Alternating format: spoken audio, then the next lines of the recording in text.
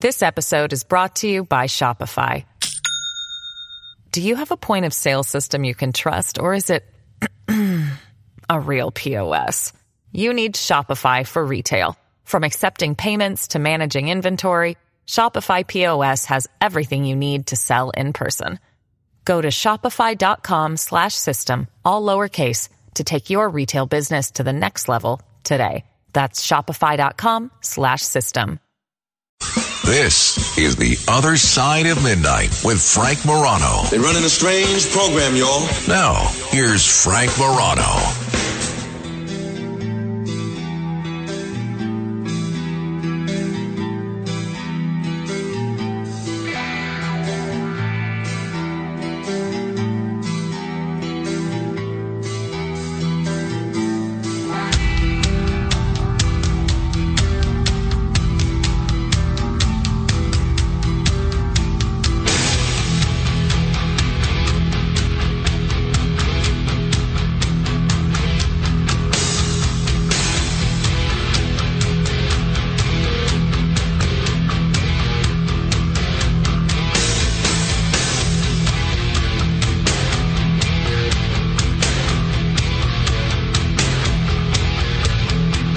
Welcome to The Other Side of Midnight. Frank Morano is out today, so you have me, Anthony Weiner, joining you until 5 a.m. So great to have you along. I don't mind telling you, I'm a little bit nervous. This is a big test for me. Letting you behind the curtain a little bit. When you're in radio, you're doing an hour or two, you're doing basically classical music. When you're doing Other Side of Midnight, you're doing jazz. You're doing freeform. So this is a great opportunity for me. Great to have you along on this day after the 4th of July. Hope you enjoyed some fireworks, some hot dogs, some Franks, some Wieners. If you want to reach out to me, I'm at Rep Weiner, REPWEINER on Twitter, WienerWABC@gmail.com, or you can always call in 800-848-9222. We have Kenneth on the board, Elias taking your calls. And me, Anthony Weiner. I have to tell you, I've gotten a lot of advice from folks around the station. They said, don't try to be Frank Morano. Those shoes are just too big to fill.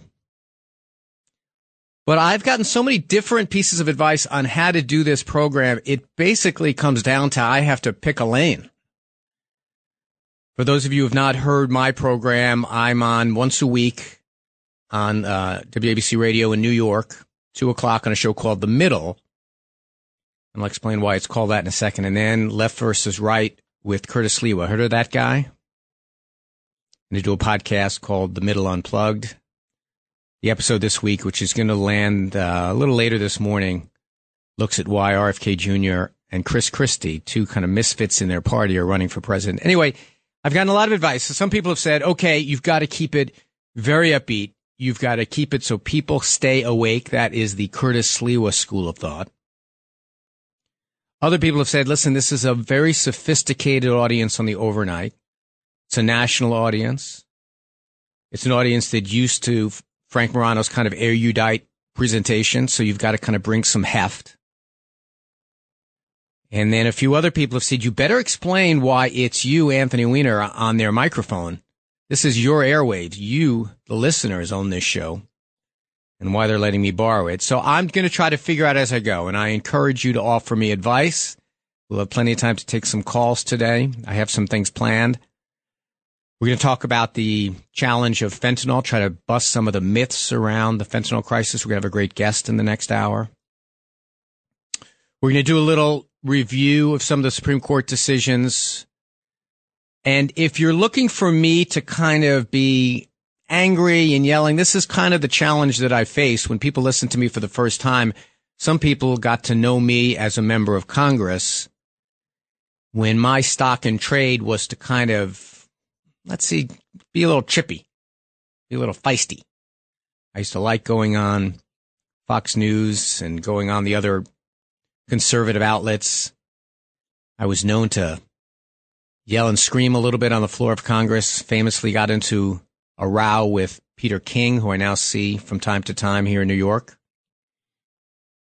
But as I have gotten older, as I've gone through some things that are well documented, as I've entered recovery for some issues, I'm really not that guy anymore. Also, I'll tell you something very honestly, that also the political scene itself, I think, has kind of moved and shifted a little bit under my feet. So I kind of consider myself more a centrist character than perhaps some people have gotten to know me in the past. So the show's called The Middle that I do on the weekends. And the basic thesis of that show is that everyone has their ideology, and I don't expect people to check their ideology at the door. But I think there's a misunderstanding in the conventional media, and I think sometimes we have it on these airwaves as well, that people want one hand clapping. They want to be hit with so many rights or so many lefts.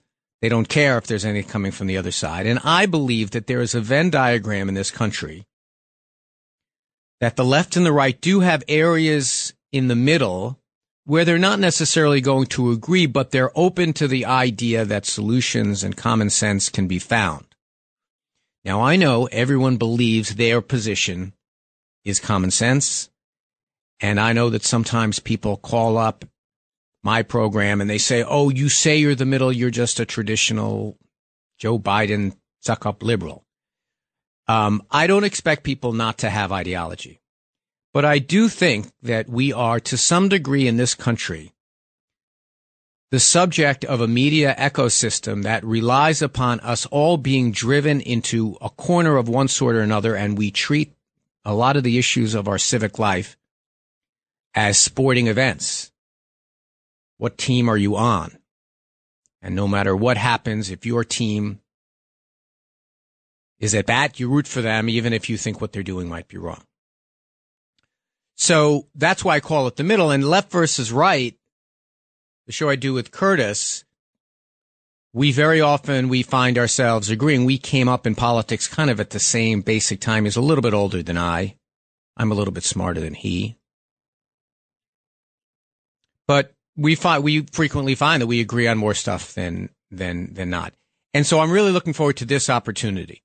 And to further let you behind the screen of what goes on here in the radio is that the last place that you get to kind of try out when you're a AAA radio guy is filling in for Frank, because it is such a difficult show to do well, because he has set such a high bar. To some degree, filling in an hour, and yesterday morning I filled in with Curtis on the morning show here in the New York area. And it's a little bit of an easier thing to do, I have to be honest, than this program. So this is a great opportunity for me. And this holiday season is a time that the regulars take off a little bit, and it gives an opportunity for some of us to get some swings at the big pitches. And I'm still learning the profession. I have been on the radio, I guess about a year and a half, a little more than a year and a half. I feel that I'm starting to get a rhythm, but again, this is a big deal, and it is really a great honor for me to be here. And I know it wouldn't be happening if Frank didn't trust me a little bit. But you know, they have those disclosures that the views are expressly those of the host. That's particularly true, tonight. 800-848-9222. I also have a confession to make. Although I had an opportunity for an unobstructed view of the fireworks last night, I can see them. I can see the Macy's fireworks from the roof of my building. I didn't even do it for a couple of reasons. One, I was resting up. The other thing about this shift, for those of us who are not used to this time on the day clock, as we call it in the business, I had to rest up and study up. But also, I am not a particular fan of fireworks. I think of all of our forms of entertainment. How about this for a hot take? All of our forms of entertainment, the one that has advanced the least and is bringing the least new to the table is fireworks. I mean, sure, you get sometimes an explosion that makes you say, oh, that's an interesting one. But so I missed the fireworks. But when I emerged this early morning to bike into the studio, there was a moon up above. And if anyone knows what to call that moon, an orange moon that was kind of fairly low in the sky, just beautiful. More people were staring probably more at the moon than they had been earlier in the evening at the fireworks. And there was some news, although it's a fairly slow couple of news days. They found cocaine at the White House, but of course they did. Isn't that where you keep your cocaine, at the White House? I have a feeling we're going to find out that that was not what it was. But the Hunter Biden jokes kind of write themselves. By the way, speaking about the middle as the theme of what I do, I have done so much Hunter Biden stuff. I'm frankly swearing off it for a while because I'm trying to show that I can research that and do that because I think the media on my side hasn't done very much coverage of that story, and I'm trying to give it a fair. But anyway, putting that aside, they found cocaine at the White House.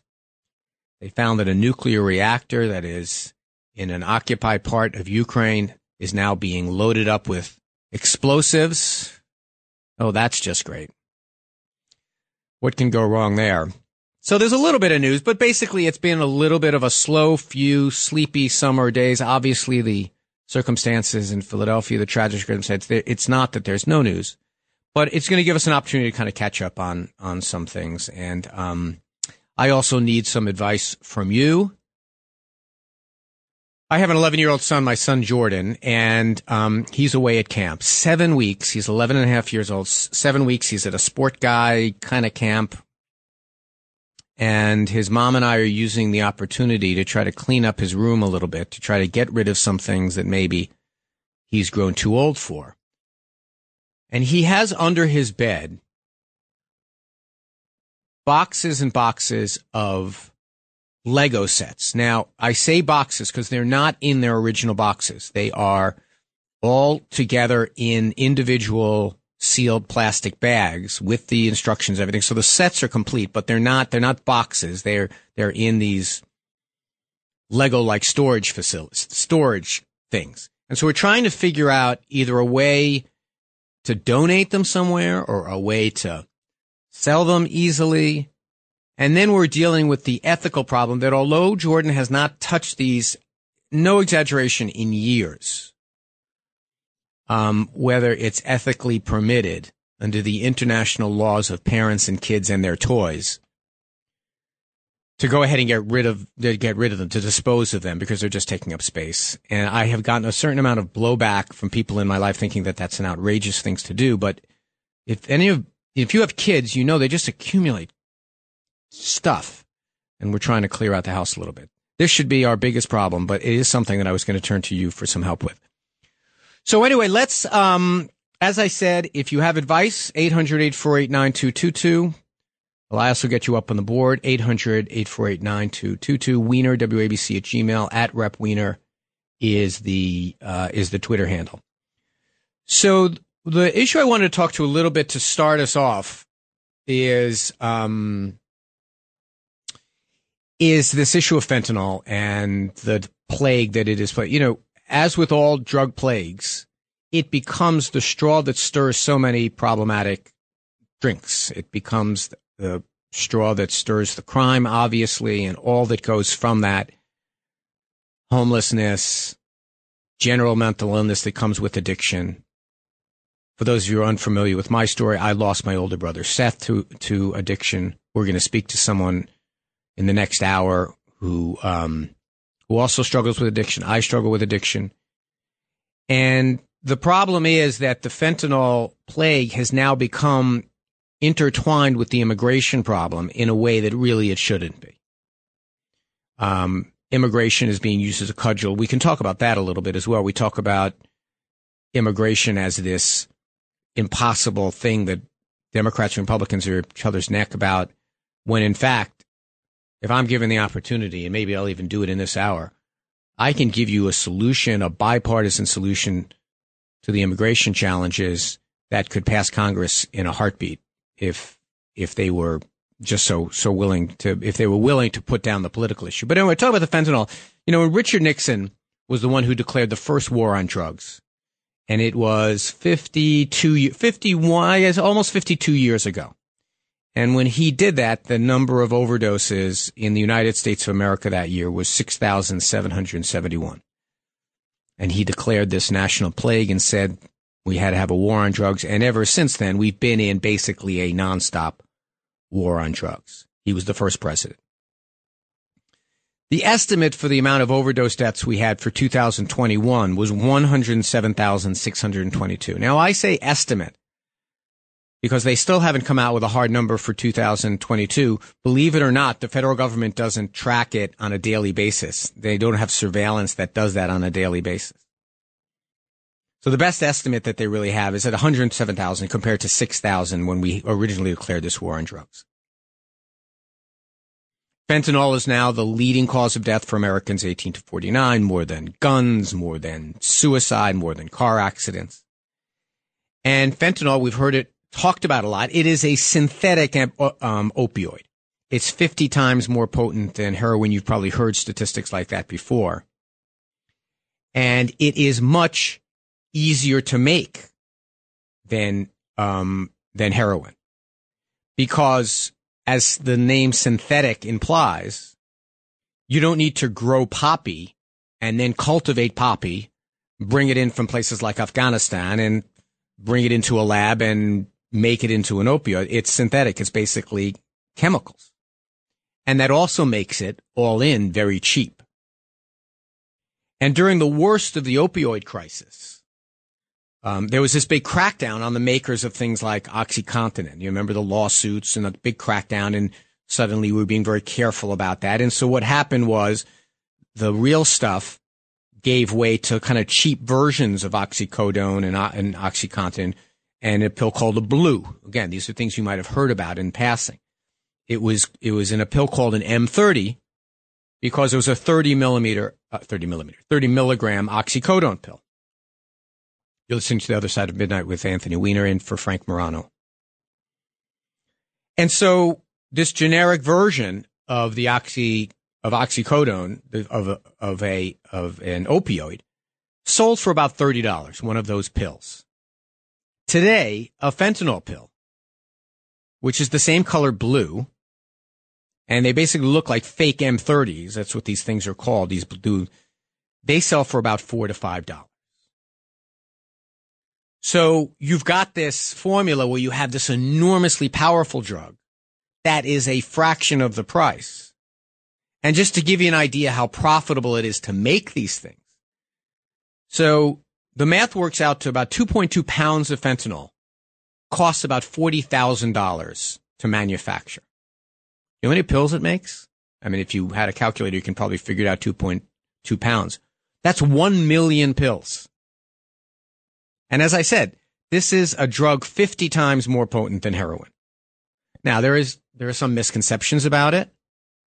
You can't, get high from touching it. It has to be in an air. It has to be in the air somehow. You have to inhale it somehow. But that's small consolation.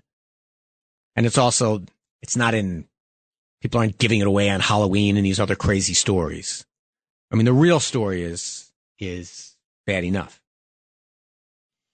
And so the pharmaceutical companies now don't have their own drugs out there. There have been a real crackdown on that. There have been lawsuits and everything else. But the addiction that it spawned is still out there. The people that are out there that got addicted to these opiates, they're still out there as many as perhaps there were. And now you have this market that has exploded confronting with this very cheap drug. And so for the last 3 years, fentanyl deaths have rose 94%. And now about 200 Americans are dying from it every single day. And so what do we do here on Talk Radio? We need to blame somebody, right? And when we come back, I'll try to explain who you should blame and maybe who you've been blaming, who you ought not. And I'll flesh that out because, frankly, there is a lot of blame to go around. This is The Other Side of Midnight with Anthony Weiner sitting in for Frank Morano. So happy that you're along. Hope to take you through to 5 a.m. Eastern Time, or whatever time it is where you are. 800-848-9222, and we'll see you on the other side. The Other Side of Midnight with Frank Morano.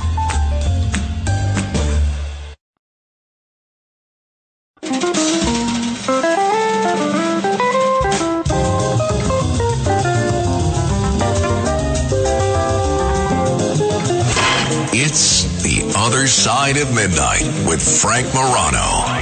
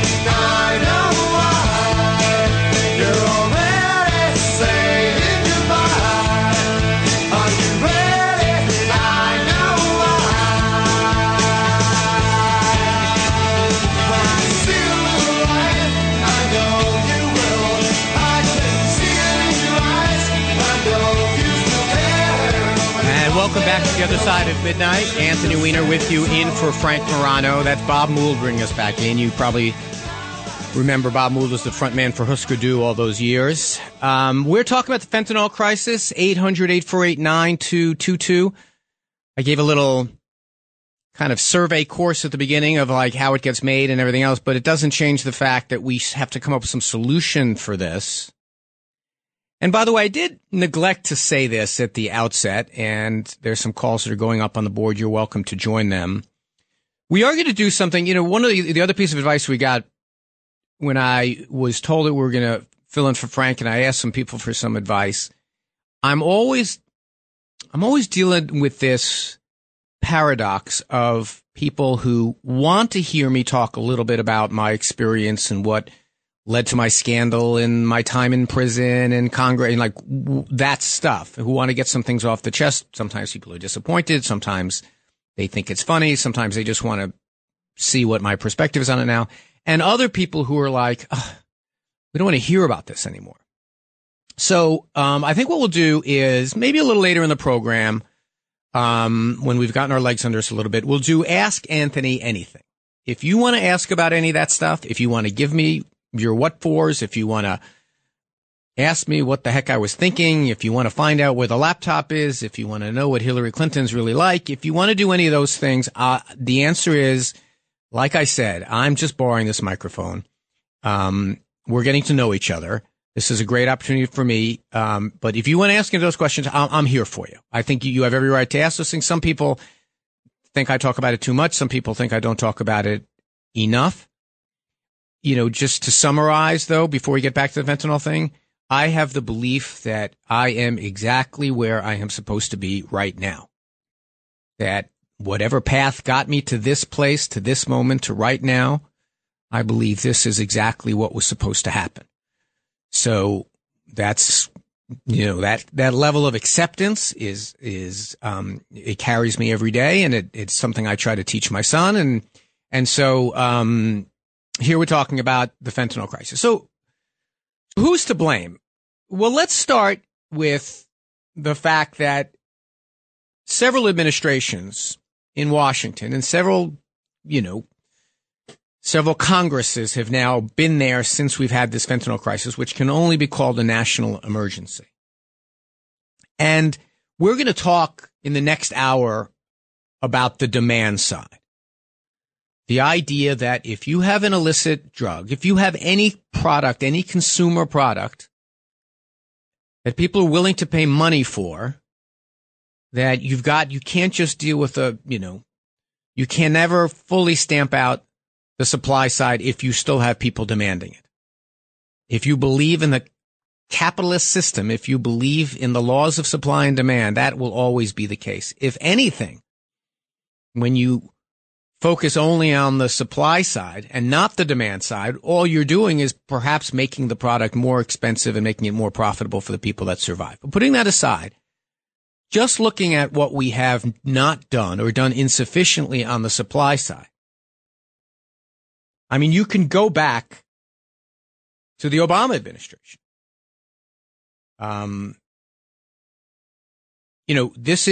People say, this is a China problem. No, it's largely a Mexico problem. China does produce many of the chemicals that wind up making their way into these drugs, but this is a Mexican lab problem by and large. And you can go back to the Obama administration because it was under Obama that the drug czar, remember the famous drug czar, that position that was created, I believe, under Bush 1. Barack Obama bumped it down from being a cabinet level official.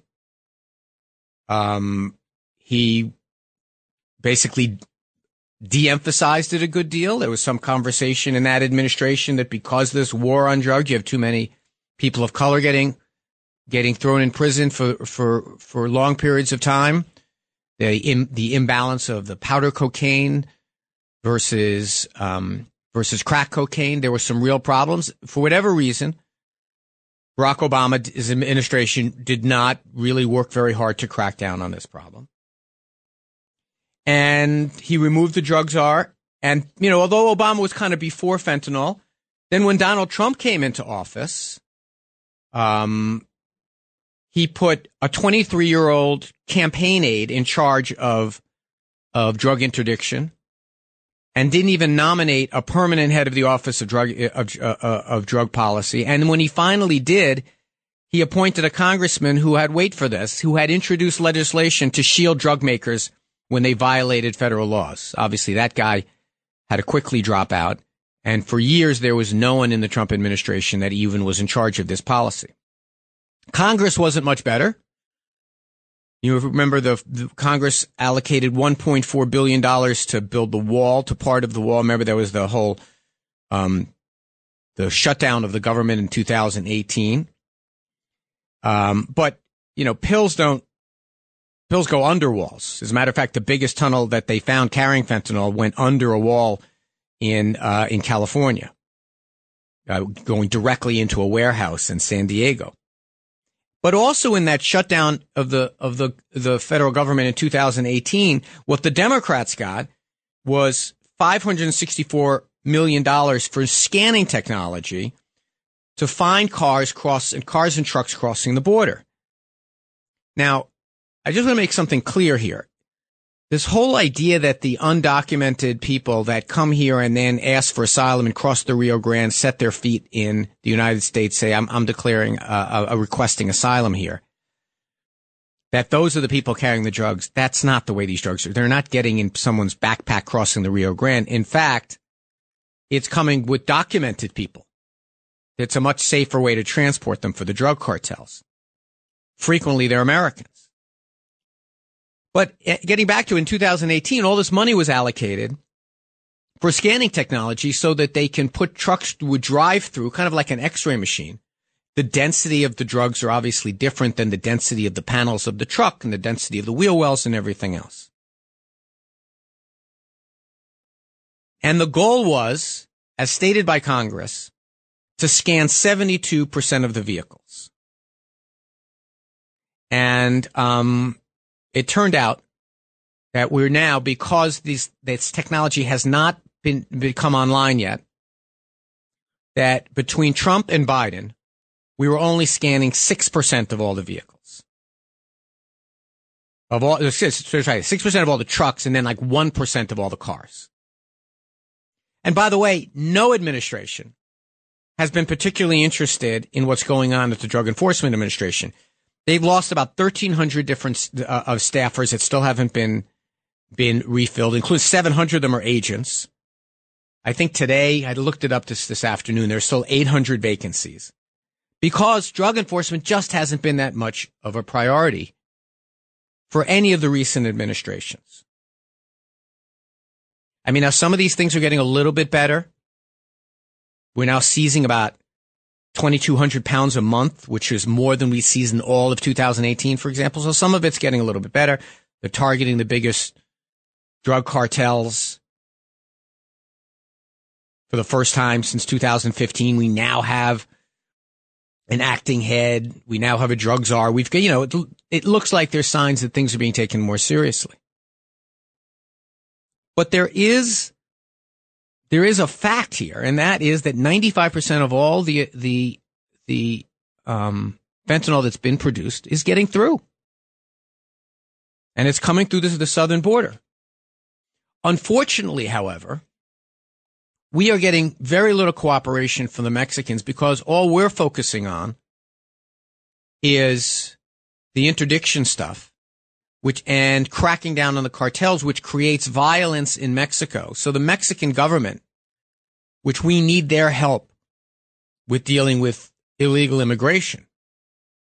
Everyone says, well, why don't you bring back Donald Trump's Remain in Mexico policy? Well, that was something the Mexicans agreed to do. And part of the way we got their agreement to do that was we basically said, nodding and winking, we'll go easy on this drug stuff because we know it's creating a lot of violence for you. And there's an enormous amount of corruption around drugs down there. Where there's money, there's going to be corruption. So when people say, these people are coming across the Rio Grande and they're bringing fentanyl, that's not where the fentanyl is coming from. They're coming in big trucks. They're coming in cars. I mean, we basically right now, they think we're getting 1 pill in 20 is getting interdicted at the border. And people have had, why don't we bomb the drug labs? Why don't we take our military and attack an ally in a border country that we need their help like every day on dealing with all kinds of things. So you want to blame somebody? Pick somebody. You can pick Congress. You can pick any of the last few administrations. You can pick people in the media who are trying to make this into the simple, just turn it off. I heard one of the more recent entries into the presidential race, RFK Jr., say we're going to permanently and completely seal the border. Okay. If you consider that a serious idea, but you're not going to interdict all of it. But you can do a lot better job. Now, I want to tell you something that when we say we are serious about cracking down on fentanyl and we do very little on the demand side. And as I said, we're going to get to that at the top of the hour. We have a great guest, Robert Cantor, who's going to come on, who's going to talk about this from his personal experience. He nearly lost his daughter to a heroin addiction. He himself has struggled, but also has given a lot of thought to policies that you can do on the demand side to really make things better. But we have this problem in our national debate right now that instead of saying, you know what, there's a lot of stuff that we can do. Let's try to figure out how we do those things. I bet you one of the reasons why, and it's a bit of a rhetorical device I say I am fine building a wall.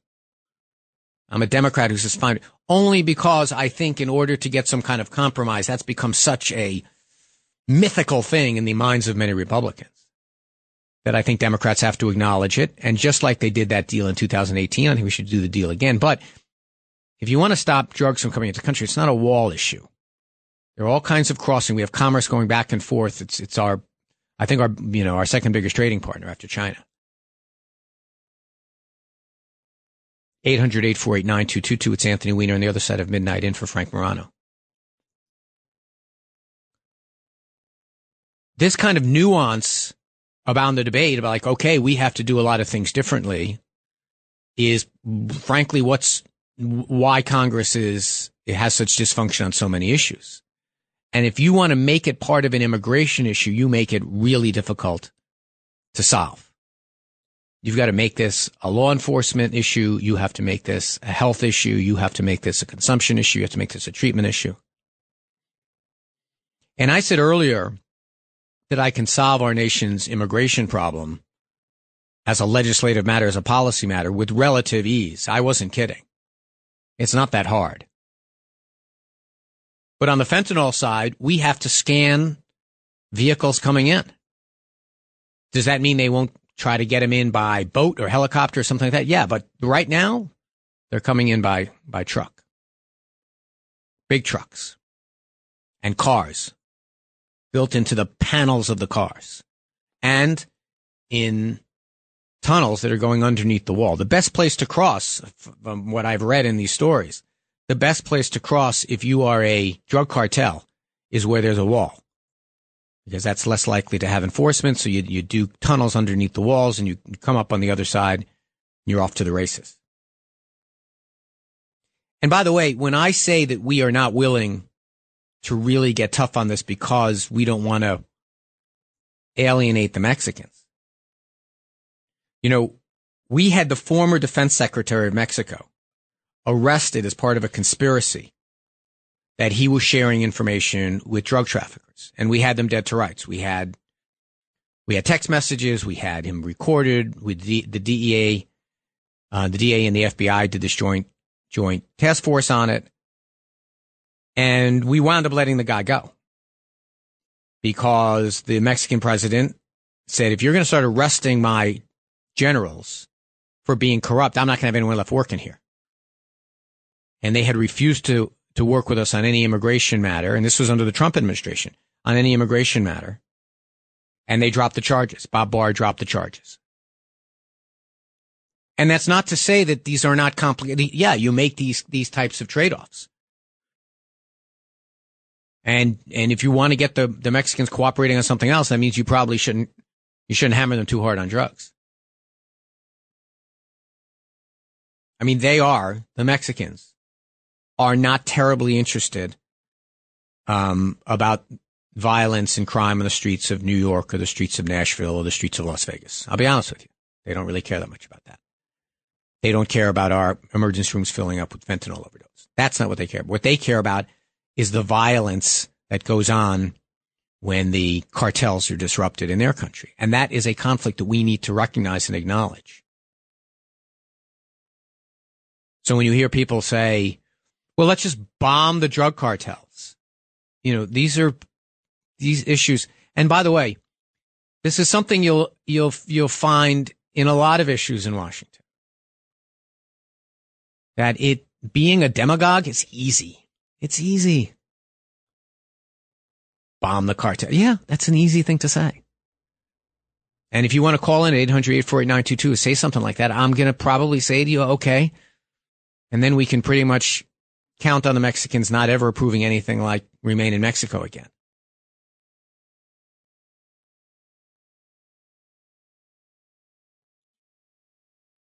But there's a problem.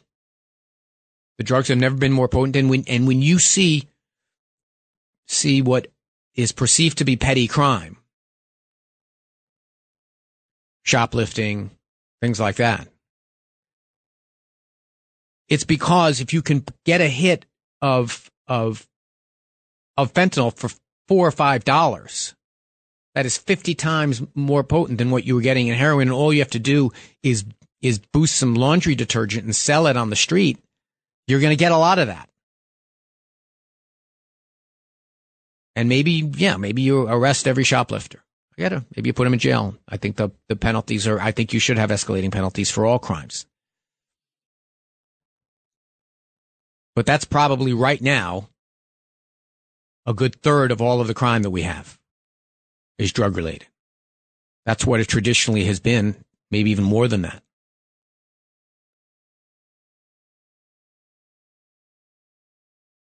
So I mean, it's a tough nut to crack. But there are technologies that we can do to make this a lot better. And also we should acknowledge that these types of things, you have to have enforcement of drug crime and enforcement of drug possession. We're doing all of this at a time when we're basically saying that other drugs are perfectly fine. And to this, I refer to marijuana, which in so many cities, so many states, has become basically sanctioned by government. Don't get me started on that. Although we have time. Actually, could get started on that. Maybe that's something we'll do marijuana here as well. I mean, not do marijuana. When I asked Kenneth for what advice would he give me, he did not say do marijuana.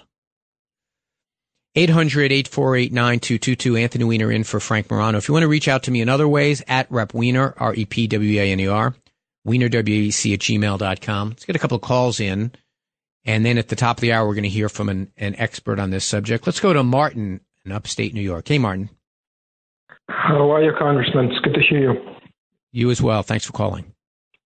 So I want to agree and disagree with something you said about fentanyl, because you mentioned it's not an immigration problem, and I agree. I don't think it's coming through economic refugees or whatever, whoever's coming in. But I think when you said it's not a China problem, I do disagree with that, because I'm not a drug expert, but from what I understand, you can't make drugs without the material that you need to make them, and that's coming overwhelmingly from China. And it's interesting also because China is the only thing, it seems, that you can get any bipartisan agreement in Capitol Hill right now. I mean, the committee that they have now with, I think, Gallagher, his name is, I think that's like the only non-controversial committee that's ever been created in Congress in the past, 20 years.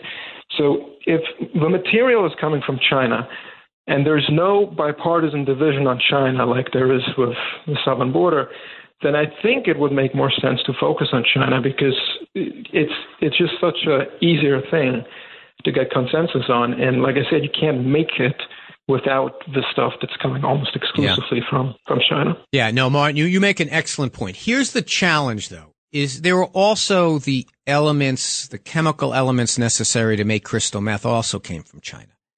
There are, hundreds and hundreds of chemical manufacturers, and the Mexican cartels are a handful. So yes, it's just kind of like where in the funnel it is just, it's practically very difficult because the chemical makeup of these things. Yes, some of them. And by the way, the Mexicans are figuring out how to make their own chemicals as well. This is exactly the kind of thing that happened with the explosion of crystal meth, where these meth labs, and a lot of the meth labs have now been converted to making fentanyl. You are right, though, about the consensus. There's consensus about the Mexican cartels as well. There's consensus about China. It's just as a functional matter of trying to figure out where in the funnel you focus. Finding someone that makes a chemical that goes into making one of the chemical constituent parts that goes into making the drug is not as easy as it sounds. Someone FedExes some chemical from that's probably not how it travels from China. It is very hard to figure out, for example, which chemical lab is making the stuff. And also there are permitted uses of some of these chemicals that go into fentanyl. But you're not wrong. Here's the interesting thing about this. The way that drugs breaks down as an issue is a couple of things are true. One, every member of Congress to some degree has a fentanyl problem in their districts. One of the reasons that this opioid issue got so much attention is it didn't just hit inner cities. If anything, it was hitting like suburbs and exurbs and rural areas. It got a lot of attention in New Hampshire, in the New Hampshire primaries for the Democrats and Republicans, because New Hampshire was such an explosive place for these opioids. So that's one reason why I think you can get consensus on the issue. And the other thing is, you're right. There's two kind of boogeymen here, the Chinese and the Mexican cartels. So I think you can get consensus so long as we can kind of get this untangled from the immigration question at large, which has its own tendrils. We'll talk a little bit more about it. And then coming up in the next hour, we're going to have someone who can talk about this from firsthand experience, who's kind of devoted his life to understanding this issue and how to solve it. It's Anthony Weiner on the other side of midnight. Frank Morano is off. He's given me the great honor of being able to sit in for him. Really appreciate you giving me an opportunity as well. We have plenty of time for questions, plenty of time for guests, and I look forward to seeing you on the other side. The Other Side of Midnight.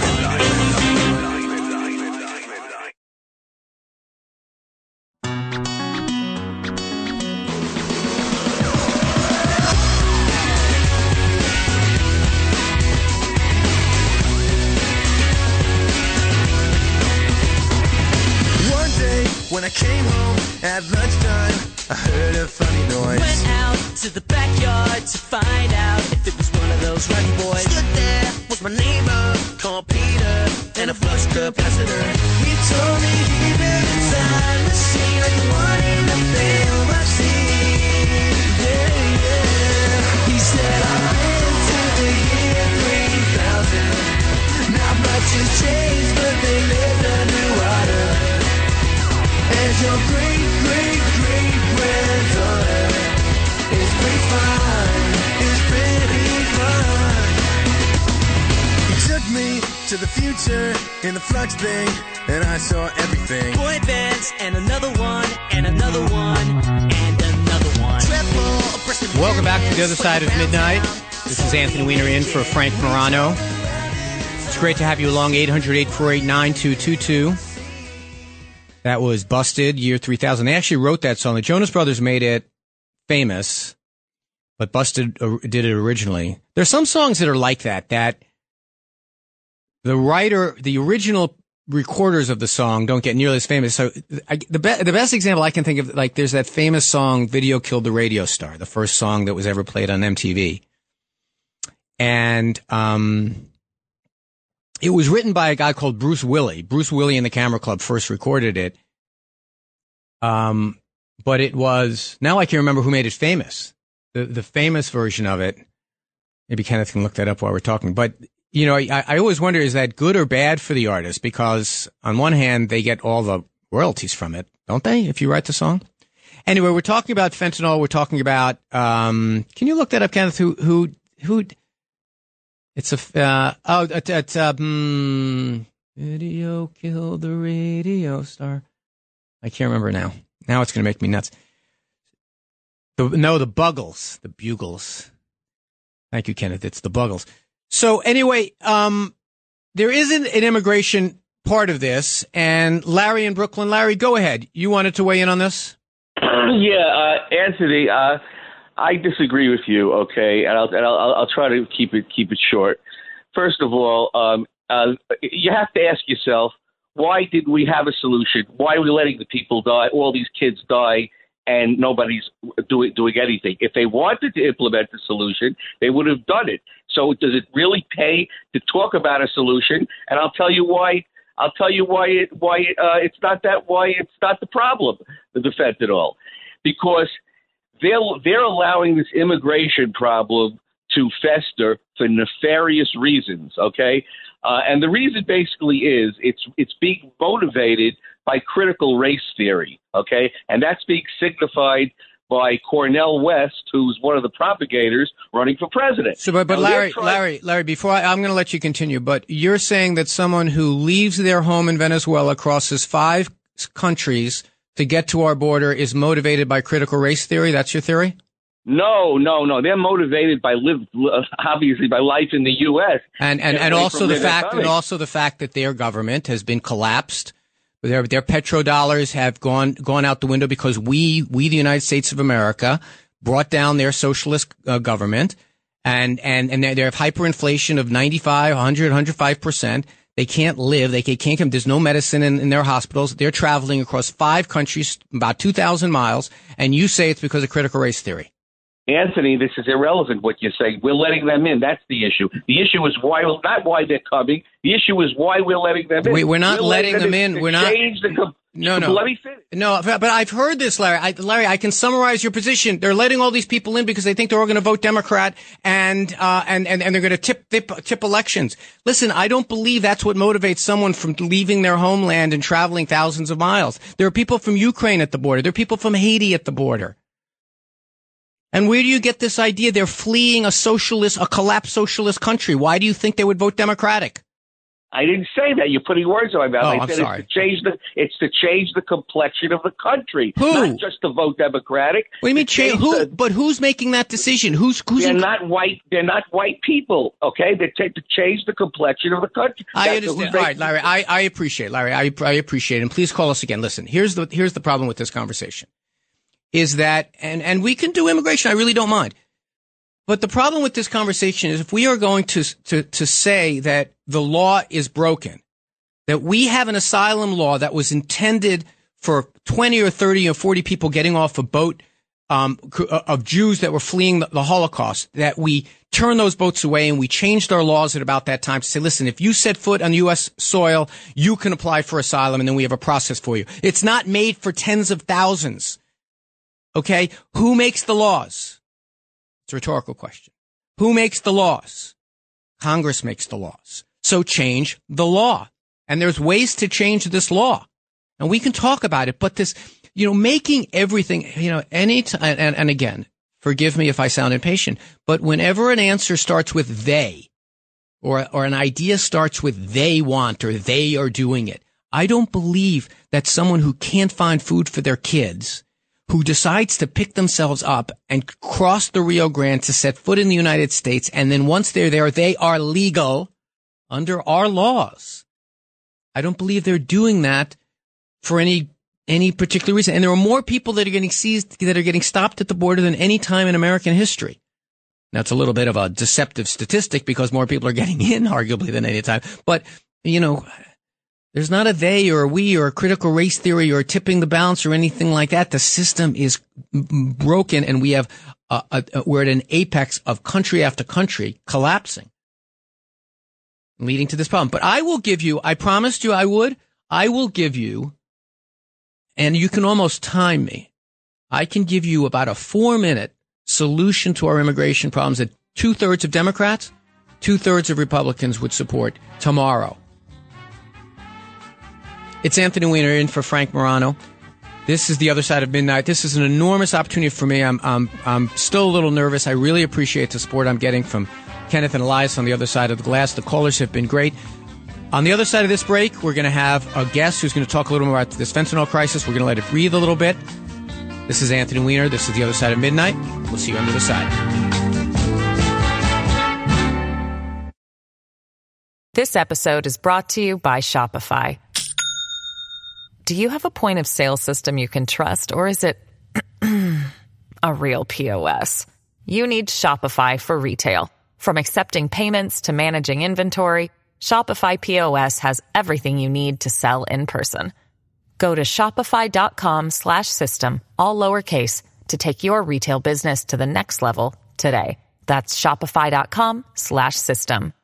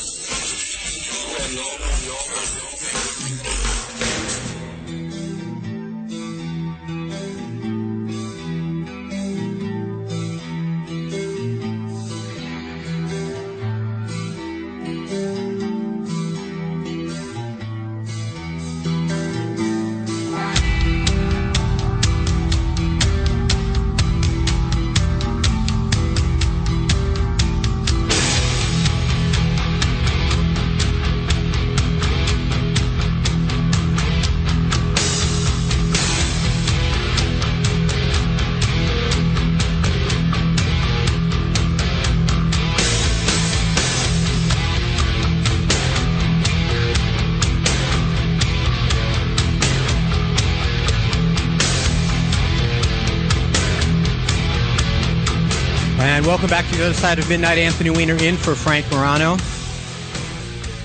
We'll be here until 5 Eastern Time. If you'd like to get up on the board, 800-848-9222. We're talking about the scourge of fentanyl. There are a lot of people who want to I'm going to do English for the rest of the show, who want to expand this conversation to be about immigration as well. So we're going to do that a little bit as well, a little later on. And also, maybe not the next hour, but sometime we're going to do Ask Anthony Anything. There are some that have suggested. I got a few texts. Where have you been? A couple of people calling me names. When your name is Weiner, you should expect some jokes. Weiner, WABC@gmail.com. Also, Anthony D. Weiner on Facebook. There's also a vibrant Other Side of Midnight Frank Morano Facebook page. I would encourage you all to go take a look at that as well. So in the setup in the last hour where I talked a little bit about why fentanyl is so inexpensive, it's because it's synthetic, why it's difficult to kind of stop at the border, but there are some ways that we can do it better. The matrix of China and all this, they provide the raw elemental materials that get put together in these drug labs, why it's a difficult thing to stop. But there are ways we can do it a lot better. Democrat and Republican probably could agree on those ways we need to do it. There are technological ways to scan more vehicles. There are enforcement issues at DEA. They're starting to staff back up, having a lot of vacancies. Returning the drug czar to the table of decision-making at the cabinet room, things like that. But as with any what is essentially a microeconomic thing, that you have customers for a product, that the major companies, the OxyContin manufacturers, the major opiate manufacturers got people hooked. We did a big crackdown there, and now there's a much more potent option that is available. When you have that kind of a marketplace, you're going to have a lot of demand, and that demand is quite literally killing people. And so that side of the conversation, I wanted to invite in Robert Cantor. Robert is someone who knows this issue, and he'll explain how. And he and I share some common experience he had with his daughter, me with my late brother, Seth. Robert, thank you for joining us today. Good morning, Anthony. It's an honor and privilege to be here. So let's get us started a little bit by credentialing yourself on this. You have some experience with this. Why don't you tell us your story, how you got involved in this, both as an activist and kind of as an expert on these issues? Sure, it's my pleasure. I'm an individual in recovery from what we call alcohol use disorder and substance use disorder.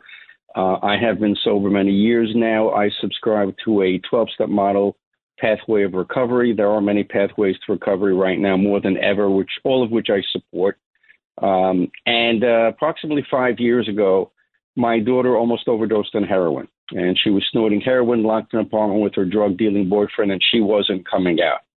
And in the past, my wife at the time tried to punish the problem where we came from a place of stigma, not from a place of love and compassion.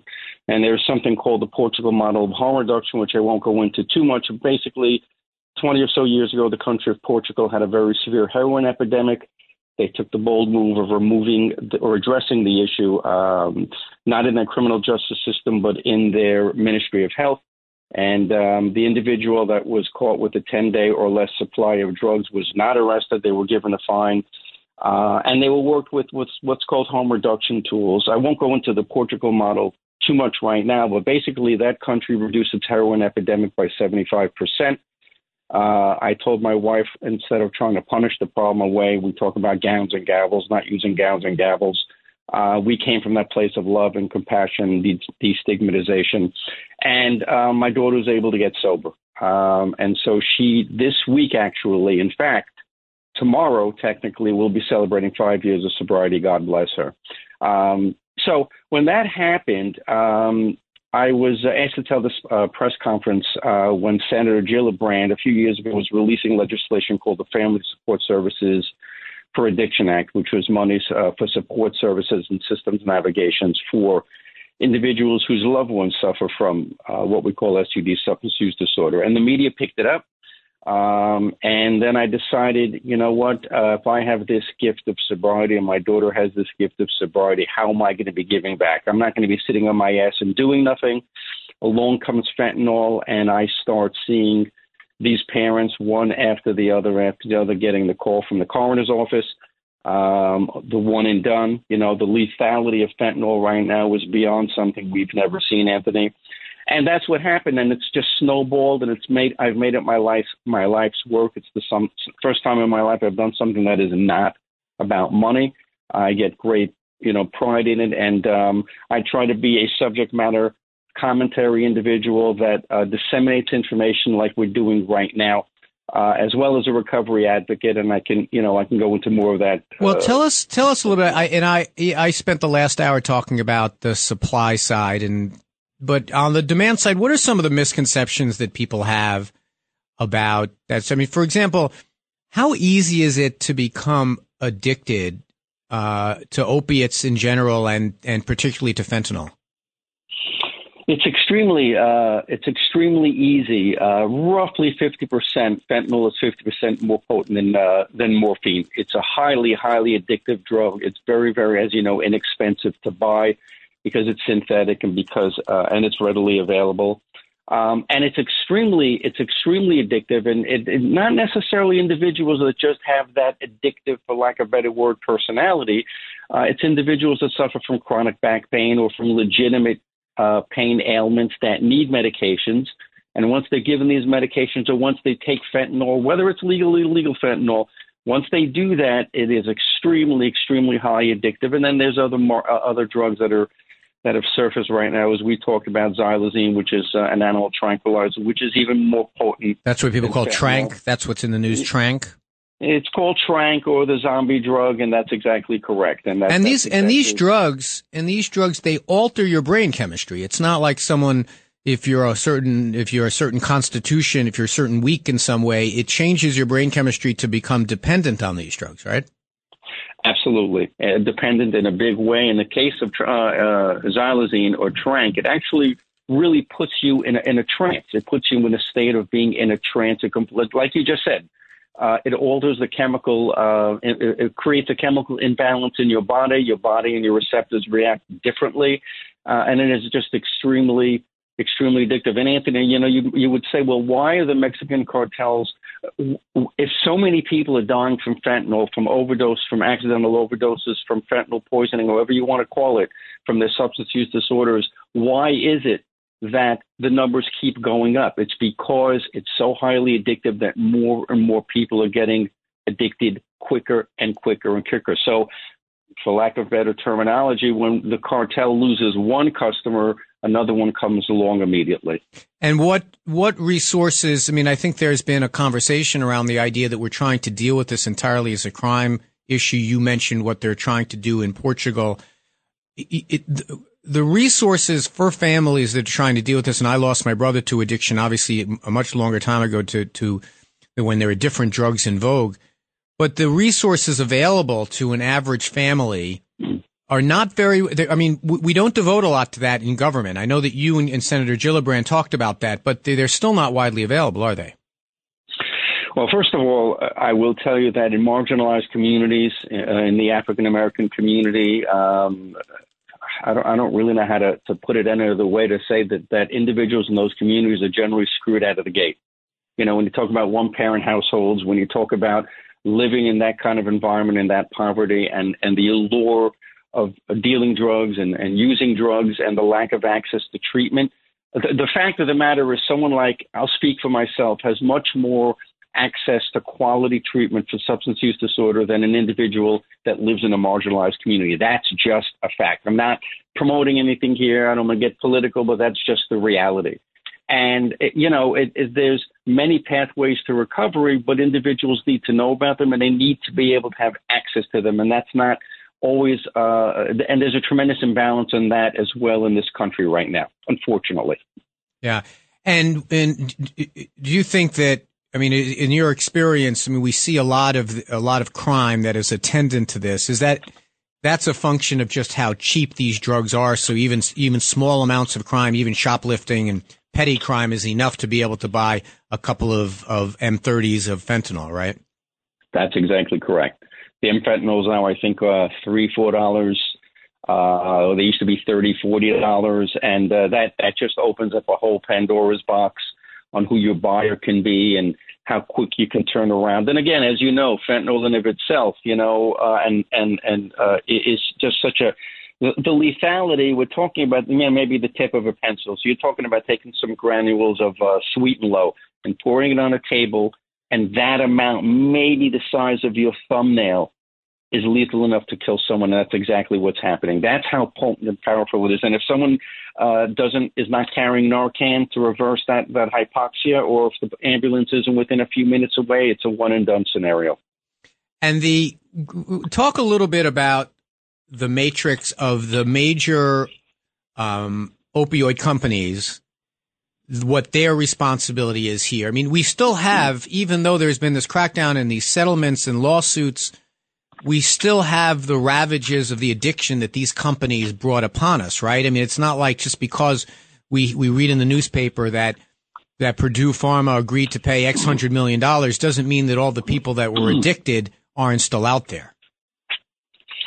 Right. Well, let me just clarify something. And again, I'm a media commentator and I have my opinions. I do live and breathe this, Anthony. But the genesis of the opioid epidemic was not Purdue Pharma. It was not, McKesson, Cardinal Health, the drug distributors. It was not CVS, Walgreens. It was not the unscrupulous physicians. It was the Food and Drug Administration. There's a great YouTube video on a piece that 60 Minutes did about the corruption in the FDA, the lack of proper marketing oversight, proper labeling. That was the genesis of the opioid epidemic. They are the gatekeepers. The FDA was responsible for protecting the public's health. They did not do that. Purdue Pharma, McKesson, Cardinal Health, AmerisourceBergen, CVS, Walmart, the pill mills, all of that, they just jumped along like good capitalists. They just jumped along for the ride. And it's very, very important to remember that. And we could also, and I'll touch on this too, Anthony, but we could also get into this situation and why this epidemic is not being reversed. And be glad to share my opinions with you on that. Yes, please do.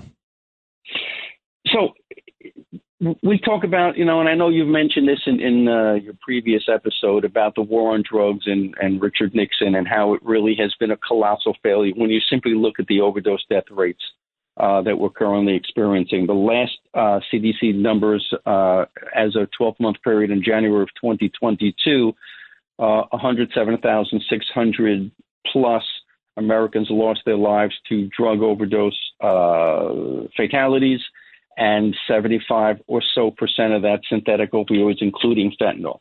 So why are those numbers so horrific, and why don't they keep getting lower? Like, what are we doing wrong? Where are the missing pieces here? It's not just the Biden administration that knows all too well about the fentanyl epidemic.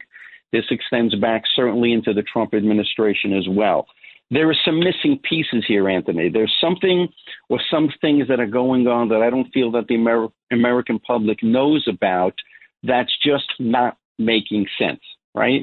Talk about Osama bin Laden and what happened on 9/11 and the amount of lives lost on that horrific day, which doesn't compare, not even in the same stratosphere as the amount of lives we're losing. Well, why is it we were able to go into another country and do what we needed to do to address the problem? Why don't we do that in Mexico? So I'll offer you this.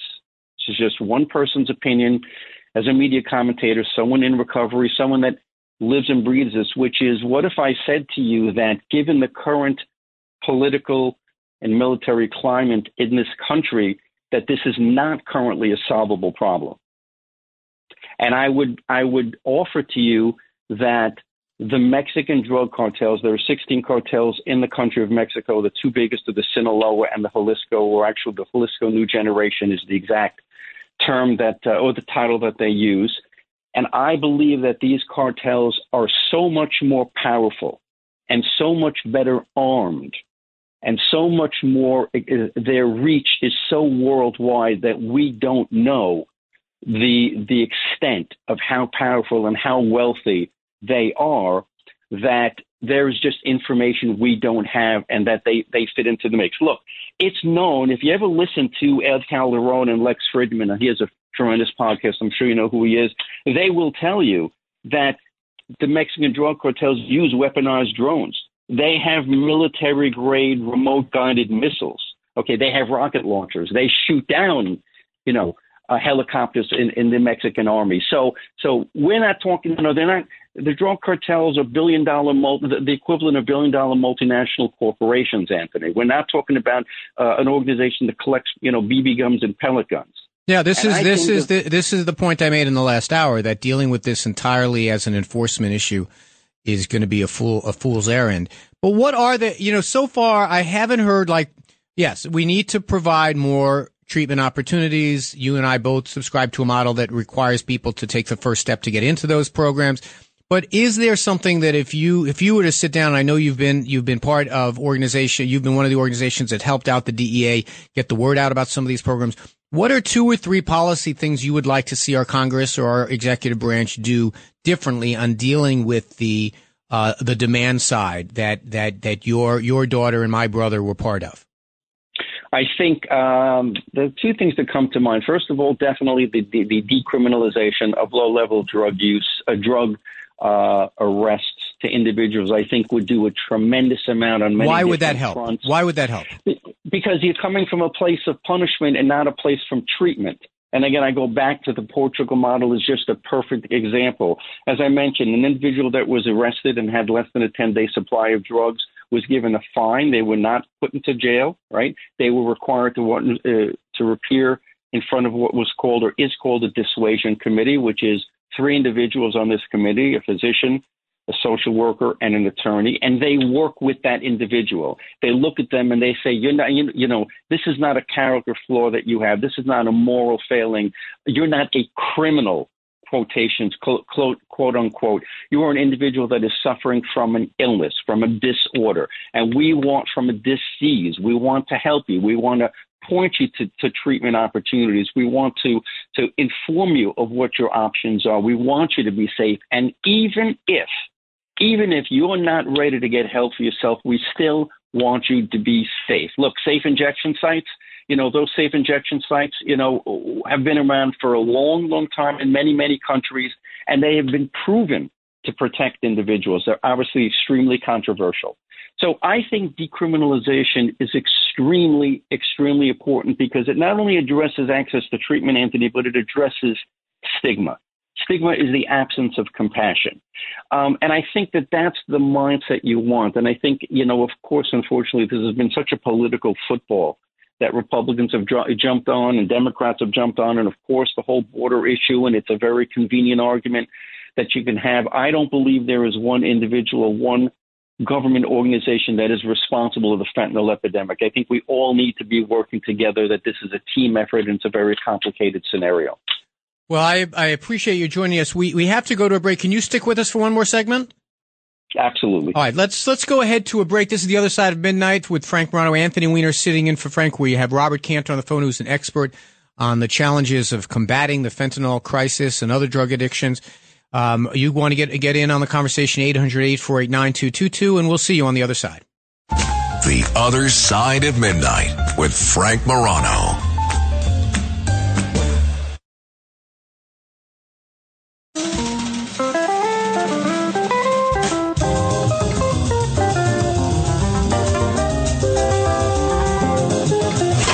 It's The Other Side of Midnight with Frank Morano.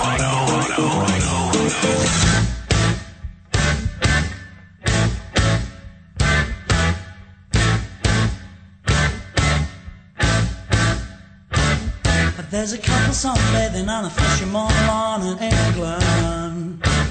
It's a house with a view and all you see is green and blue for miles. The local vicar has pretended that the church is well attended this morning. As he wanders with a purpose to the Sunday service, he smiles. Oh, oh, what a beautiful morning. Oh, what a beautiful day. Oh, what a sickening feeling. To the sun to make enough for it away. Now I was told not to play with fire. The world's on fire. I said, look out. And welcome back to The Other Side of Midnight. Anthony Weiner in for Frank Morano. That's the House Martins bringing us back in. If you want to participate in the show, 800-848-9222 or at Rep Weiner, REPWANER on Twitter, WeinerWBC@gmail.com. Anthony D. Weiner on Facebook, and also the Frank Morano Facebook page is open for business. We're talking with Robert Cantor about the fentanyl crisis. Robert, before is it okay? You want to take a couple of calls? We have some calls up on the board that maybe you can help us with. Are you willing to do that? Absolutely. Before we do that, I want to ask you this question, though. You talked about the idea of decriminalization, which is usually a conversation about taking resources that we're doing to try to put someone in jail for a thing and put it towards treating it as a disease, which is what addiction is. The problem is the way many Americans are experiencing this fentanyl crisis is through the lens of other crimes. Someone shoplifting, someone, mugging someone, doing things that are in violation of social norms. It's quite a difficult argument to make to most Americans to say, all right, let's take that guy who's shoplifting to support his drug habit and treat it as a healthcare problem. It's just a difficult argument to make in a period of, moderate to severe increases in crime. What do you say to that conversation? Yes, I understand that, and it's a very valid argument, especially for individuals that have been touched by this criminality. And I would encourage individuals to do their research and to understand the disease concept of addiction. And again, that comes from a place of compassion versus stigma. It's very, very important to understand that an individual that is using drugs is someone that is not purposely trying to destroy their lives. They suffer from an addiction. They suffer from an illness, and that is untreated. It's an illness that is untreated, just like any other illness that is untreated. And when they don't treat that, when it is untreated, then they do these unfortunate things and they suffer these consequences. So again, it's not that it's a moral failing. And so, yes, you're talking about coming from a place of stigma that this country has sat in for decades.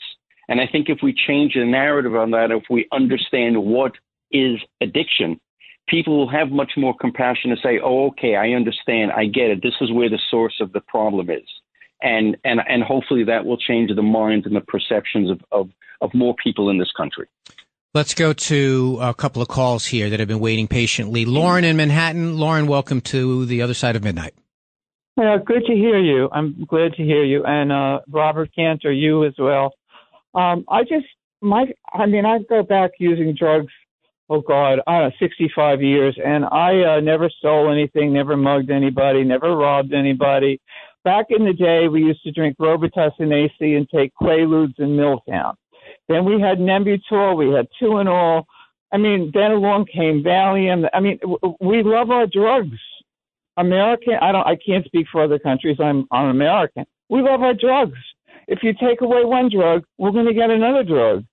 We've been doing this heroin back in 66. My friends were dying of heroin constantly, but we were doing it anyway.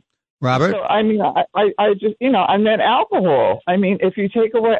No, you make a good point, Lauren. Robert, talk back to Lauren. Is this a problem that is endemic in our society and will never truly be stamped out? Well, that's a very good question. That really is a very question. I don't know. I don't have a crystal ball, but that's all well and good. And listen, I probably did the same drugs that caller just reeled off. I did all of those different things as well. The lethality of fentanyl never existed in anything. So when I used, for example, cocaine, we knew that it wasn't pure. I knew it wasn't pure cocaine. It was laced or cut with other chemicals and other substances, usually, let's say, baking soda. That's not going to kill me. That's not going to put me in the hospital. So this is a whole different ballgame where it really depends on how you want to approach the solution and how much of that solution involves treatment and funding for treatment and access to treatment. When you're talking about the fentanyl epidemic, yes, there will always be an appetite. But then that goes back to the question, which is how much of an appetite will there be if that supply was not available? Right. So now it's not only the lethality of fentanyl, Anthony, and your caller, it is also the fact that there is an enormous amount. It's synthetic. So there is no shortage of supply. So when you're constantly putting out more and more potent drugs, addictive drugs, illicit substances into the marketplace, it's a situation that I don't think is ever going to fully improve. I think the appetite will be there. I guess the best way I can answer that, Anthony, is that there are so many different moving parts to this situation. The appetite will always be there, and I think a lot can be done. And I think the premise of that is through treatment, if you want to curb that appetite. No, I think, look, there's an expression in our program that these are not bad people trying to be good. These are sick people trying to get well. And just like you'll probably always have epilepsy, you've got to develop treatments for them and make sure people get those treatments and can stay on it. Let's go to one more call. Let's go to Michelle in Northeast Pennsylvania. Welcome to the other side of midnight, Michelle. Hi, Anthony. Hello to your guest. I've been listening. I have a daughter, too, that is a heroin addict. I've lived through overdoses. My issue, and I've listened to everything you've said, but my issue is, just like the last caller said, it's always going to be there, okay? But there is no deterrent on the street. I went down to Kensington. I don't know if you've ever been there in person, to get my daughter into a rehab.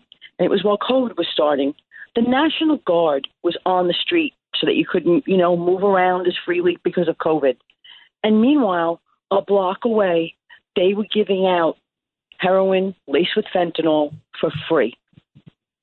And, I'm looking at it from a perspective. Who is doing this? The drug dealers are giving it out for free. Free. They're sitting outside. They give you the first few bags free, so you're going to come back for free. I was there for free. The National Guard's a block away. But my thing is, if someone's on a bridge and they're going to kill themselves, the police come, they save them. They try and rescue them from killing themselves because of mental issues, whatever it might be. We're allowing, I don't know if you've been to Kensington. I have been to Kensington. There are thousands, young women, men, I mean, living on the street in filth, it's like zombie land. I lived there with my son. Like, I'm really trying not to cry. But, like, I looked at him and said, they should just napalm all of Kensington. Like, it's beyond your imagination. Yeah, I think we get it, but we're on drugs and everything, but nothing's being done at the local. No police, no nothing. They're just allowing it. Well, Michelle, let me Robert respond. But before he does, I can tell you. I mean, if New York is an example, we have all of our EMS guys are now carrying Narcan. I would say probably 2/3 of the calls that the NYPD is getting are to the type of crime that can be traced back to drugs, and the number of calls we're getting from people who were zonked out on the sidewalks. To be honest with you, it's only law enforcement. Robert, maybe you have a different experience with this. It seems like our problem is we only have law enforcement that's dealing with this. None of on the healthcare side, it's not nearly as robust. Well, yeah, and I'm sorry to hear about your daughter. I know that scenario all too well. I have been to Kensington. It is a war zone. It's a very frightening. It's a frightening thing to see in this country. That is a specific law enforcement issue that you're discussing. I believe law enforcement does go in. They do clean those areas up, and in a very short amount of time, they go right back to being, these horrific neighborhoods where, as we were talking about before, Anthony, medications like drugs, like Trank, xylazine are infiltrating those areas, which is really just doing a number on these neighborhoods. You see, this is what I mean about it being a very complicated scenario with a lot of different moving parts. Well, we only deal with complicated issues here. But let me ask you a serious question. Tell us the story, and we're going to get James in Pennsylvania up next, but tell us the story about how you finally had some good fortune with your daughter. We had on and off with my late brother Seth. We had moments where it looks like he was turning around and then it would go in the other direction. What was the thing that eventually got your daughter sober? Well, what got her sober, and she got herself sober. But what happened was, as I mentioned, she was locked in an apartment with her drug dealing boyfriend. She wasn't coming out. My wife and I at the time came from that place of stigma of trying to punish the problem away. We convinced my daughter's friend to convince her to meet us at a diner to discuss with her the elements of the Portugal model of harm reduction, meaning that she was part of the family. We did love her. We do love her. We do have her back with limitations, obviously with boundaries. My daughter came out of that apartment. She met us at a diner. We spoke. She was very high on heroin when we had that conversation. We talked to her about the fact that we understand your suffering. We want to meet you where you are. We want to give you the resources to get help. This has to be your decision. We're not going to let you come into in the living room and snort heroin, watch Netflix. But we do love you and we do have your back. We wanted to work with you. And she left.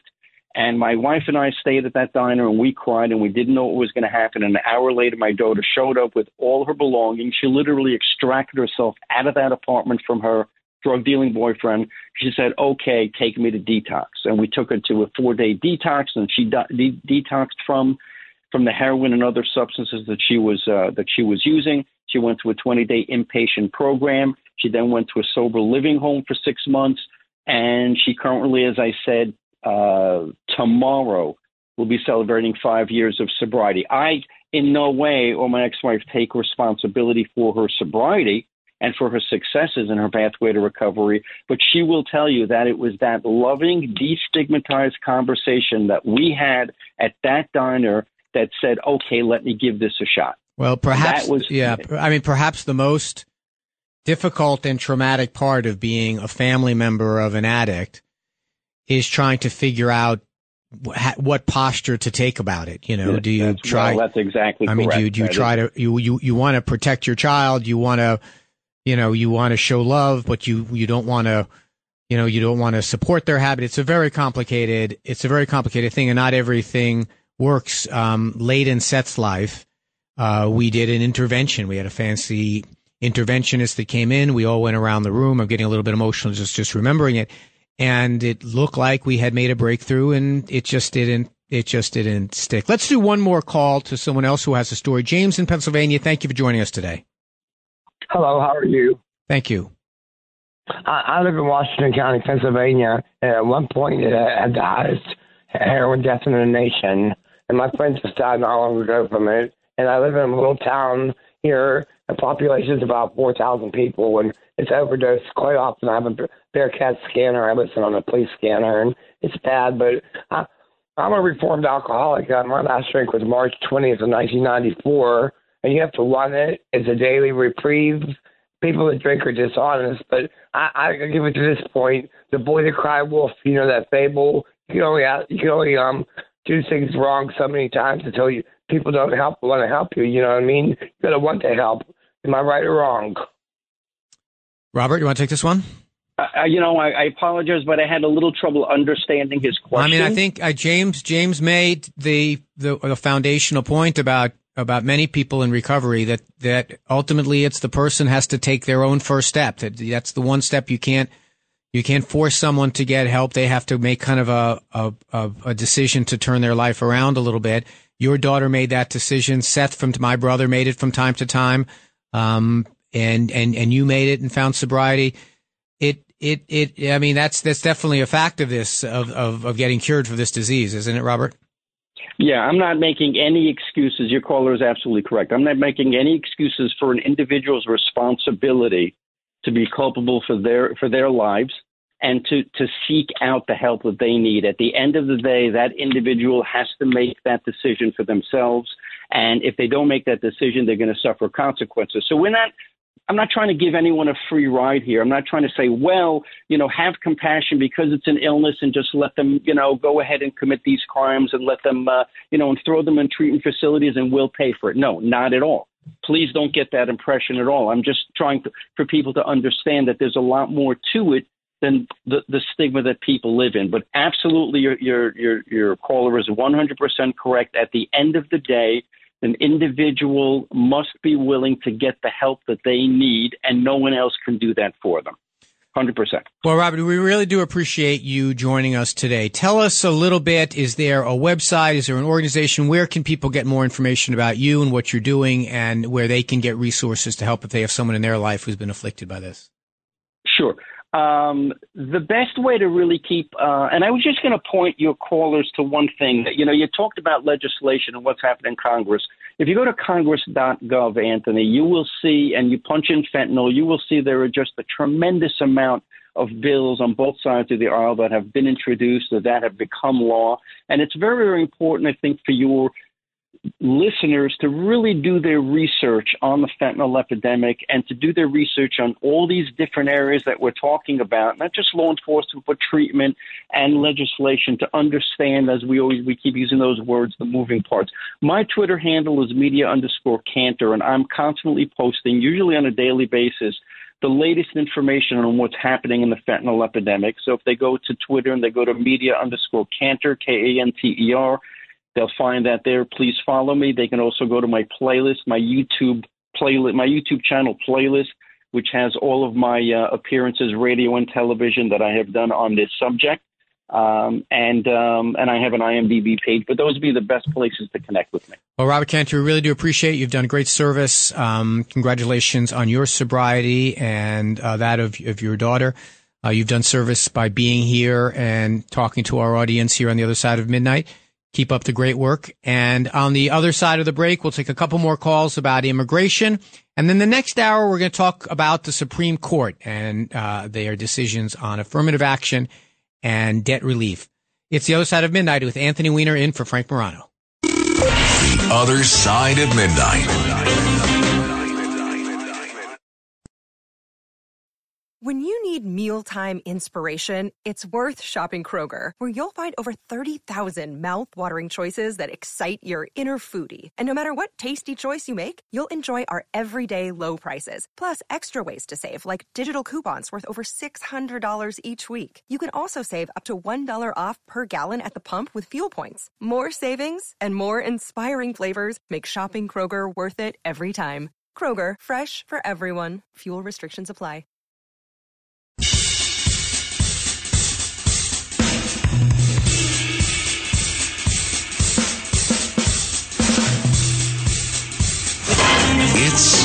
Other Side of Midnight with Frank Morano.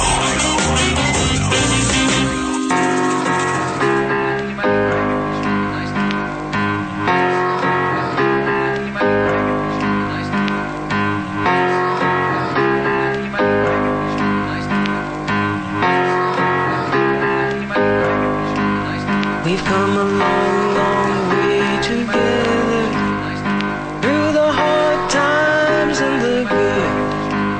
I have to celebrate you, baby. I have to praise you like I should.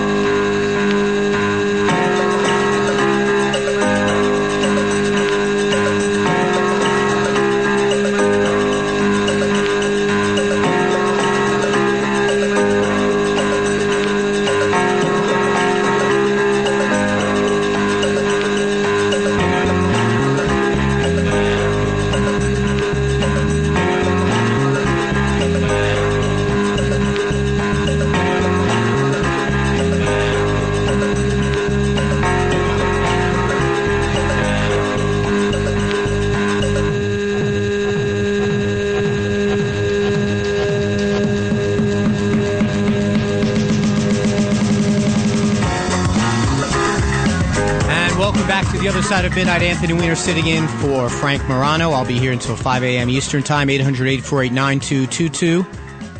Want to thank Robert Cantor for joining us to talk about the fentanyl crisis. That was Fatboy Slim bringing us back in. I don't know if you understand or recognize what Kenneth just did there. He played the House Martins, and then he played Norman Cook, who used to be in the House Martins. Well done. So let's get a couple of calls in here until the top of the hour. You know, I talked briefly about immigration, and we can do it. I mean, if you want to do it the old-fashioned way of just saying Joe Biden wants to kill our country, or we can talk about how the law how the laws are broken right now. But let's get Doug and Edison to start us off. Go ahead, Doug. All right. First off, with regard to the immigration crisis and how we got here legislatively, the best synopsis short work on the subject that I've read is The Culture of Critique by Dr. Kevin McDonald. And it talks about the 1965 Immigration Act, which really opened the floodgates to the third world, as opposed to what used to be traditionally European immigration. So your previous caller that you were very dismissive of, and admittedly he wasn't the most articulate fellow, but he was onto something. I mean, the Kennedy administration, there was a gentleman by the name of Emanuel Seller. He was a congressman. It was my from predecessor. Brooklyn. It was my predecessor. Yeah. And Emanuel Seller, and he almost led a single-handed legislative crusade in the Congress. Yeah, for but over 40 years. the problem, though, Doug, is that 3 times since then we have reformed the illegal immigration system. So going back to the 1960s is fine.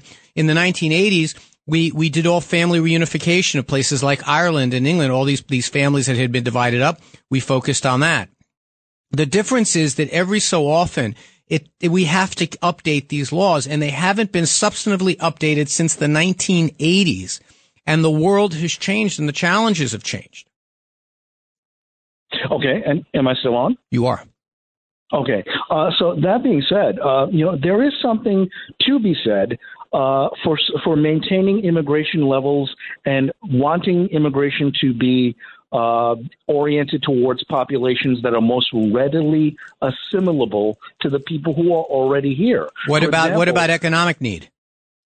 Well, economic need is a factor, but overarching, there should be some recognition that immigration reflects who's assimilable, who's most compatible with the existing culture and the existing population inside the United States. I don't know. That sounds like code. That sounds like code for something, Doug. Why don't you say what you mean?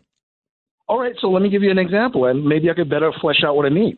So basically, when you look at a country like Japan, they don't have what you call jus soli, or birthright citizenship. They have jus sanguinis. And again, there's nothing wrong with wanting Japanese to have citizenship based on ancestry, because they want to make sure that they continue a certain culture. They want to make sure that they continue a certain heritage. Right, but Doug, we don't have those types of laws. 1, because of the Constitution, but 2, because we, unlike Japan, did not all come from one place. That's the whole thing. We're doing something different in the American experiment than any other country on earth. So to say we should borrow from there, time immemorial, and thank you for calling us, Doug, call us again. Time immemorial, people have been saying things like, well, who can assimilate? They said, why aren't they speaking our language? My great-grandfather, Wolf Wiener, the first Wiener that was here in the late 1890s, one of the family pictures of him is him standing in front of his fur shop. He was a furrier, standing in his fur shop on the Lower East Side. All of the lettering on his shop were Hebrew. Okay, just like now, there was a lot of Russian in that same area. He didn't do very well in that business until he figured out I can't just have Hebrew lettering on my store. I have to have English, or I'm not going to survive. Every new wave of immigrants comes in with certain obstacles. And so to say, well, who's assimilable? We haven't found a population that isn't assimilable. I'm trouble saying that word, assimilable yet. I mean, the fact of the matter is that when populations come here, they wind up assimilating. The challenge that we face, and I thought this is where that call was going to go. The challenge that we face is that we have strong economic imperatives for employers to hire people who are undocumented, for them to come here on temporary visas to come here and work. And then, because it's so difficult to get back in, they stay here. Okay? And that's why we have about 13 to 15 million people who are undocumented in this country. That problem is one that none of my Republican friends have been able to acknowledge. Well, that's not true. The fringe of the party hasn't been able to acknowledge it. And many of them are here working, paying taxes, following the law, and adding to the economy. He says, wait a minute, how can they be working and paying taxes? They've got fake Social Security numbers. And you know who knows they have fake Social Security numbers? The Social Security Administration. We collect billions of dollars every year in Social Security deposits that never go back to the people because they're using fake Social Security. But they're paying sales taxes, they're paying property taxes, they're paying taxes. And we can't solve any of these problems until we solve, or to at least it has to be part of it, is how we solve. Now people say, oh, well, Wiener, you want amnesty. Don't want amnesty. Here's what I propose. What I propose is if you come out of the shadows, if you're one of these people, if you can show you haven't violated the law, you can show you've been paying taxes, you show you've learned the language, you show you're contributing to society, you show you got your kids in school, we will give you a temporary worker ID that can't be forged. You are going to pay a fine. You're going to be punished. It's not amnesty. You're going to pay a fine, and then you're going to get at the end of the line for citizenship some point down the road, but you're going to be lawful. You're not going to be legal, because we're not going to round up 13 million people. That's just not going to happen. And then we're going to say to employers, if you employ anyone who doesn't either have who doesn't have one of these unforgeable electronically made ID cards, then we're going to punish you like a criminal for hiring an undocumented person. That's how we're going to deal with those 13 million. Then at the border, what we're going to do is we're going to say we're going to invest a lot more in securing our border. But what we're going to do is, since we know that we have to fix these amnesty laws, that right now we have tens of thousands of people coming when it wasn't created for that, we are going to have hearing officers, not judges, hearing officers in trailers, if need be, down at the border, processing people in days or weeks rather than years for their asylum applications, because as many as 50 to 70% of these applications are rejected, but it's years later. And then we're going to create true temporary workers for things like agriculture and dairy in New York State, that people can come and go. They just want to earn money and then go back to their home country. Many of them don't want to stay. Right now, our immigration laws are keeping people in, not out. Now, what I just described to you, increased enforcement on the border, more rapid processing of amnesty claims, letting the undocumented come out of the shadows, and for their kids who never lived in another country, the so-called dreamers, they're contributing to, they're going to be able to stay. What I just described is supported by like 2/3 of the Congress. Remember the whole gang of 8 that they had, 4 senators, 4 congressmen, different parties, everything else. People agreed. And then what happened? Then the right wing of the Republican Party started yelling amnesty, amnesty, amnesty. And now Marco Rubio, who's supposed to be the bright young thing, now he can never run for higher office again because they said he supported amnesty, which wasn't true. But And that was supported under Bush. It was supported under Obama. 2/3 of Congress agree with that paradigm, with like, that's the way you can solve this problem. Sure, you do enforcement. Sure, you start to have hearings right at the border. But you have to figure out those that are undocumented as well, that are here, that are part of our economy, that anyone within the sound of my voice probably has some experience, whether they know it or not, with people who are undocumented working all the time and contributing to society. This isn't some big political conspiracy that's stopping this from happening. This is our inability to get out from the extremes. And there's extremes on the left too. They say, we want higher levels of immigration. We don't even want them to pay a fine, et cetera, et cetera, et cetera, that if they commit a crime, it's no big deal, whatever it is. There are extremes there too, but it's by and large a problem with the right wing of the Republican Party. This used to be every legal immigration reform that we did for the last 75 years, including under Ronald Reagan, has been done in a bipartisan fashion because, a lot of businesses need these workers as well. It's good for our economy.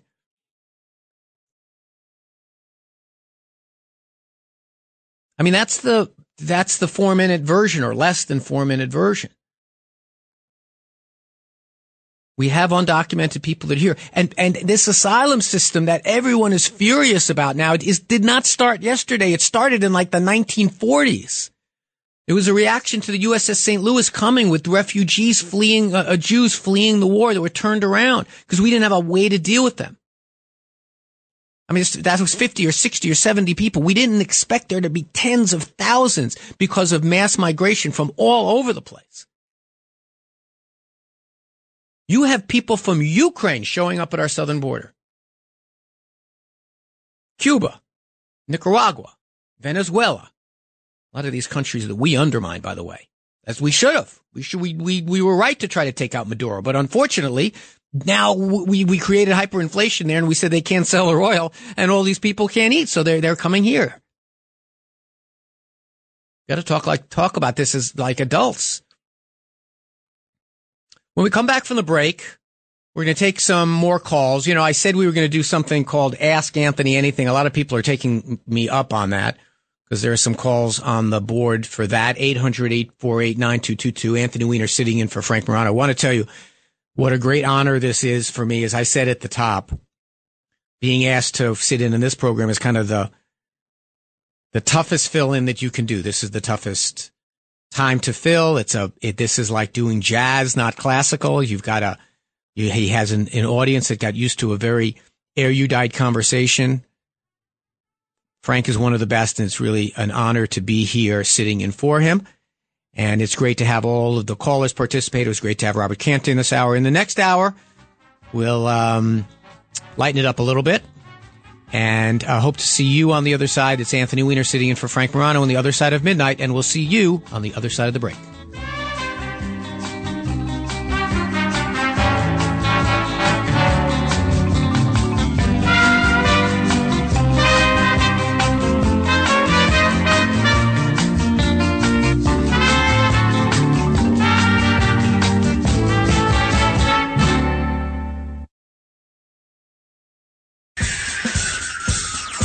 This is The Other Side of Midnight with Frank Morano. They're running a strange program, y'all. Now, here's Frank Morano.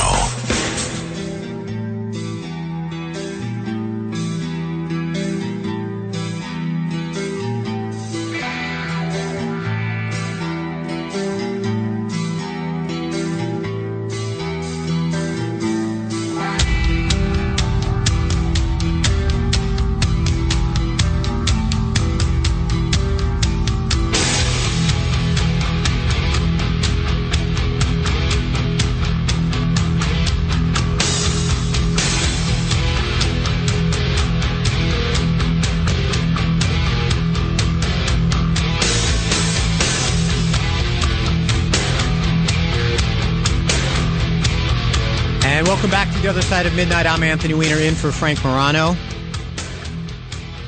We've had a great start to the show. Talked a little bit about the fentanyl crisis, some about immigration. I promised we were going to have Ask Ask Anthony. You'd think I would know how to say my own name. Ask Anthony anything. We just had the 4th of July when we had the Nathan's hot dog eating contest, not the wiener eating contest, not the Frank eating contest. By the way, did you guys hear about this? You know, there used to be I say used to be because they're changing it. The Oscar Mayer Wienermobile. It was the Wienermobile. If you go online and look it up, it was basically this big wiener on wheels. And then Frank Morano started, I think it was due to this powerful show that he has. He persuaded the company, is it Hormel? Who makes it? Which show was an Oscar Mayer? What's the company that makes it? Anyway, he could to change it to the Frankmobile, and now they're changing it starting this year. It's not going to be the Wienermobile anymore. There's so few good things about being named Wiener, and at least we have that. I mentioned this on I was filling in the mornings the other day when I ran for Student Senate at Plattsburgh State University, which is all up on the Canadian border, as far north in New York as you can get, and still be in the United States of America. I ran for Student Senate in my senior year, and my slogan was, vote for Wiener, he'll be Frank. And I also used, what else? Vote for Wiener, he's on a roll. Vote for Wiener, he'll relish your vote. This is the way I made use of my name. But this time of year, when there's cookouts and picnics, a lot of people talking about Frankfurters, Franks, and Wieners. So I hope you had a great 4th of July. I hope you had an opportunity to partake in some of the commemorations of the holiday. This is when we declared our independence from Great Britain. Went on to have a rough go of it in the Revolutionary War, but we, particularly here in my hometown in New York, Washington got his butt kicked pretty good in the Battle of Brooklyn. But fortunately, some weather changed, and we had some good fortune, and here we are today. We have a special relationship with our friends across the pond. Let's go to some calls. Some folks have been waiting for quite some time. I want to get them out there. Robin in New Jersey. Go ahead, Robin. Thank you for calling. Are you with us, Robin? We lost Robin. She'd been waiting for a while, or he had been waiting for a while. Let's go to Rocco in Saratoga. Hey, Rocco. Hello, Anthony. Thanks for getting to me. I appreciate it. Hey, welcome, and you're doing great. Absolutely great. Enjoyed you for the first time doing Curtis earlier. Curtis took over the show, but you were a good sidekick. You were a good sidekick, Anthony. You played your role well. You have a knack for this. You're yourself. Be yourself. Talk to us like you're having a conversation at a diner, all right? And you're doing great. Absolutely fantastic. I do have a wiener question, okay? Go ahead. If you don't mind. I could send you, I have a Hot Wheels car, the Wienermobile that I got from the Wiener. They gave it to me. You spun the wheel, you asked the question, and you won a prize. And guess what? It was a Wienermobile. They gave me a foam one and then a Hot Wheels they're changing it, Rocco. They're changing it to the Frankmobile. The Frankmobile? Nah, I like the Wienermobile. I'm with you, pal. I am with you. Yeah, let's come on. Frankmobile? Nah. Frankfurter-mobile? Let's stick with the Wienermobile. I know. Again, we're corporations today, and thank you so much, Rocco. Appreciate the kind words. Corporations today, they're either taking big risks like Bud Light did, or they're trying to be super safe, like apparently, I don't know. Give me a little something over here. Next, let's go to Michael in New Jersey. Go ahead, Michael. Did we lose Michael as well? We lost Michael. Next, let's go to Robert in Suffolk. Go ahead, Robert. Hi, Anthony. Hi, Robert. Can we talk a little bit and maybe we can agree on some things? We usually don't. Robert, you always bring a lot to the table, so let's make an effort today. Go ahead. Why don't you start us off? Okay. I lost maybe my best friend, childhood friend of 45 years, to fentanyl that was in meth and it was laced with. He moved out to Seattle years ago, ran a successful business. He ended up losing everything. Well, like a lot of people who do drugs, he started doing meth to feel better about himself, despite his situation, being homeless, losing everything he had. and he OD'd because the meth was laced with fentanyl. I'm sorry. So Robert, say his name. Paul. Go ahead, continue. What? Okay. So I'm like, man, what can I do about this? Because it really touched me. And I think, like a lot of other people, they've been touched by this problem. So I came up with an idea. Anthony, do you remember what happened with Quaaludes, methaqualone, in the 80s?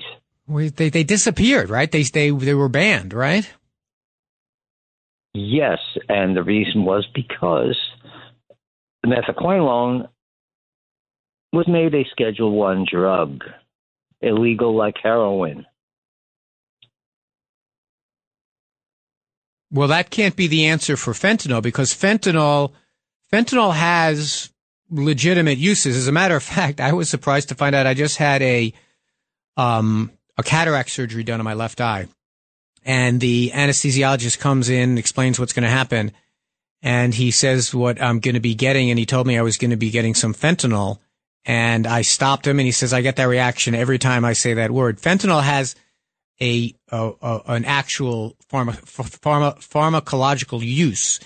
Schedule I, there's no use for it. By the way, you know what else is a Schedule I drug? Marijuana, believe it or not.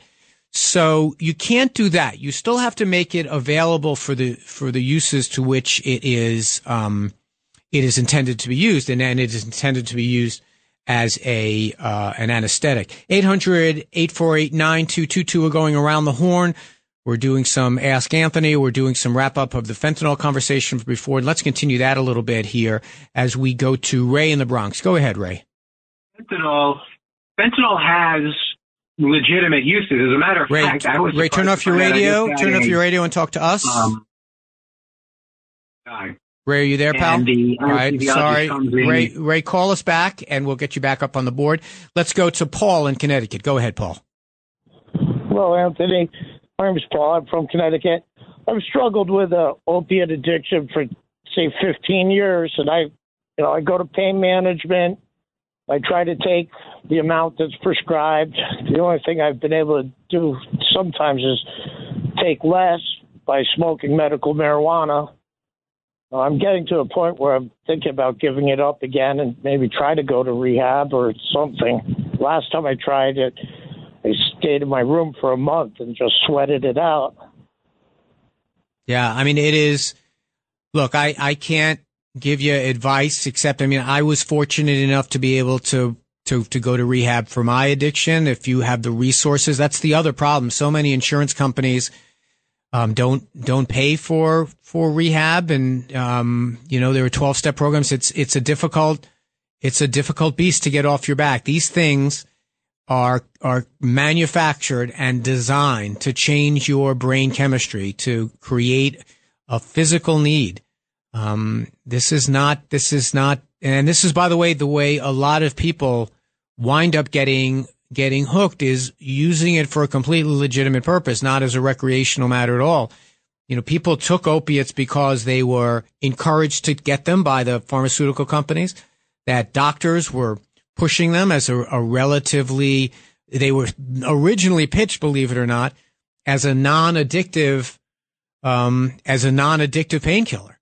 And that turned out to be far from the truth. And all these lawsuits that have been settled with the Sackler family and Purdue Pharma and all these other companies, the internal documents, they not only knew what they were doing, they did everything possible to get more and more people hooked in all around the country. And it's the kind of thing that affects a lot of people. And fortunately, a lot of the resources from these lawsuits are now being put towards treatment options, and hopefully they'll be available for people like Paul. Next, let's go to Mickey in Flushing. Go ahead, Mickey. Oh, hi, Anthony. Nice meeting you. In defense of three things I want to touch on briefly. I'm defending Jordan ferociously. Please, have you and his mother visited him at the camp? I think 7 weeks is too long for him. Now you tell me, Mickey. Now you tell me.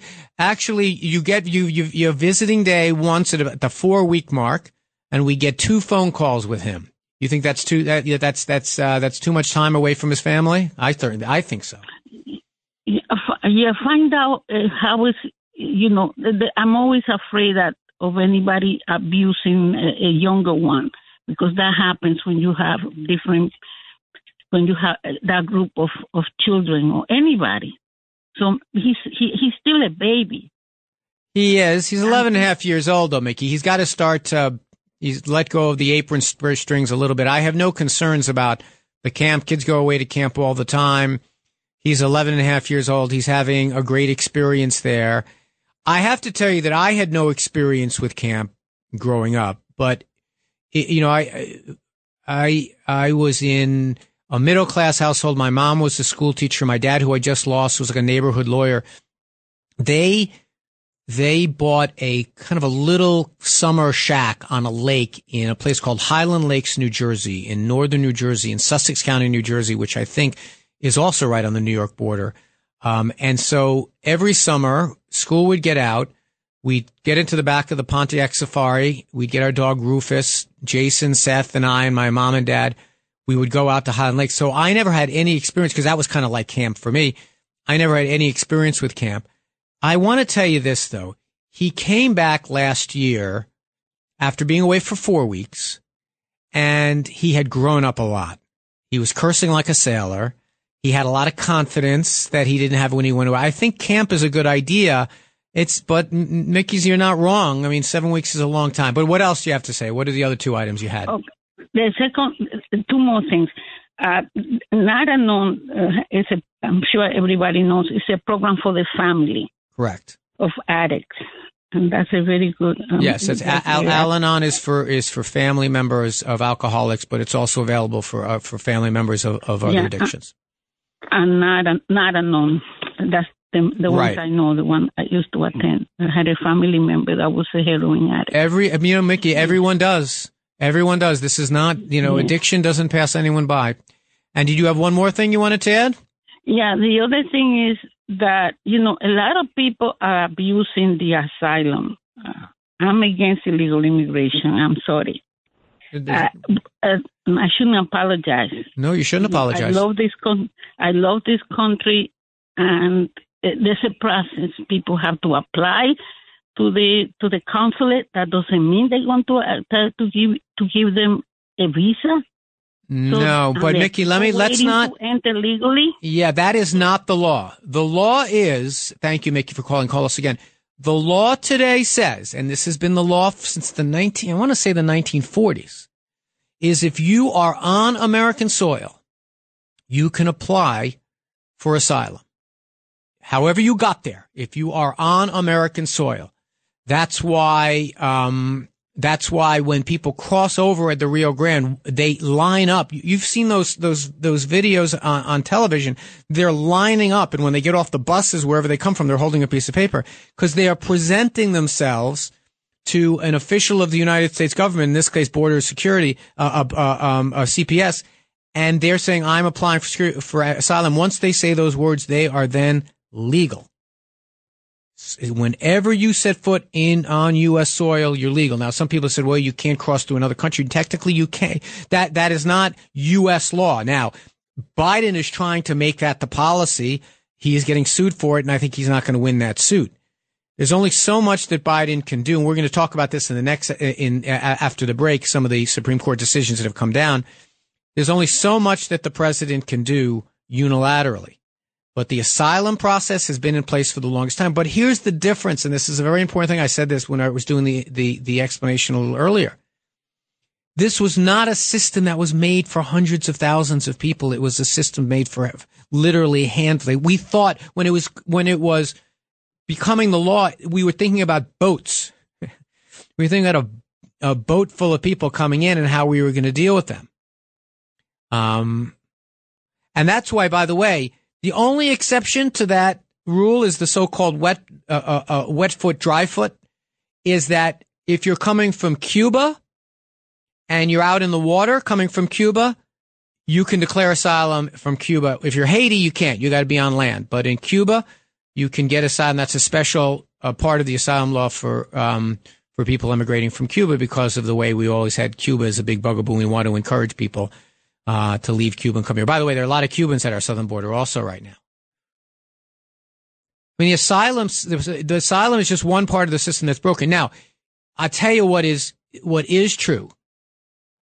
The tone of Joe Biden during the campaign of basically we're open for, he didn't open the border like this. Joe Biden opened the border. No, but the word gets out. I mean, people just like it's slowed down a lot recently because there have been these new things that, an app that you have to apply on that they want you to show that you applied in another country and all these other things. Now, these might not withstand legal challenge, just like Title 42.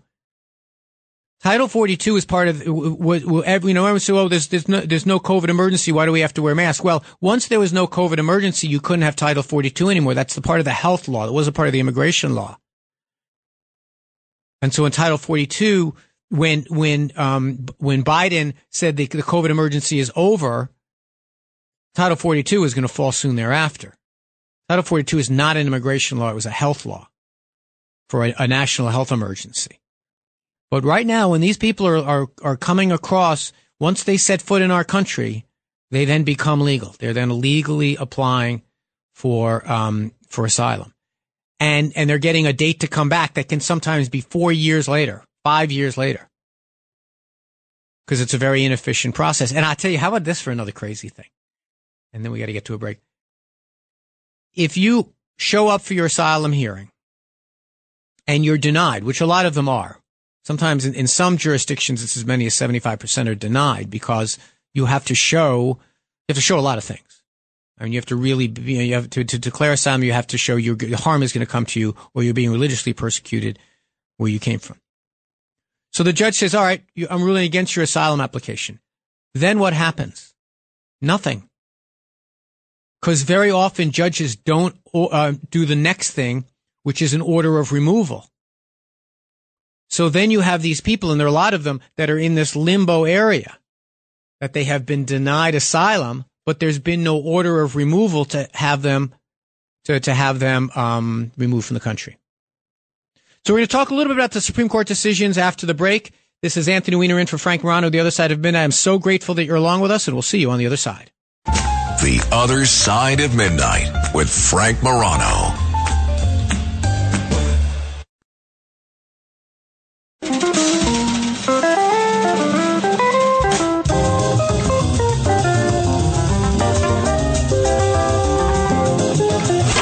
It's The Other Side of Midnight with Frank Morano.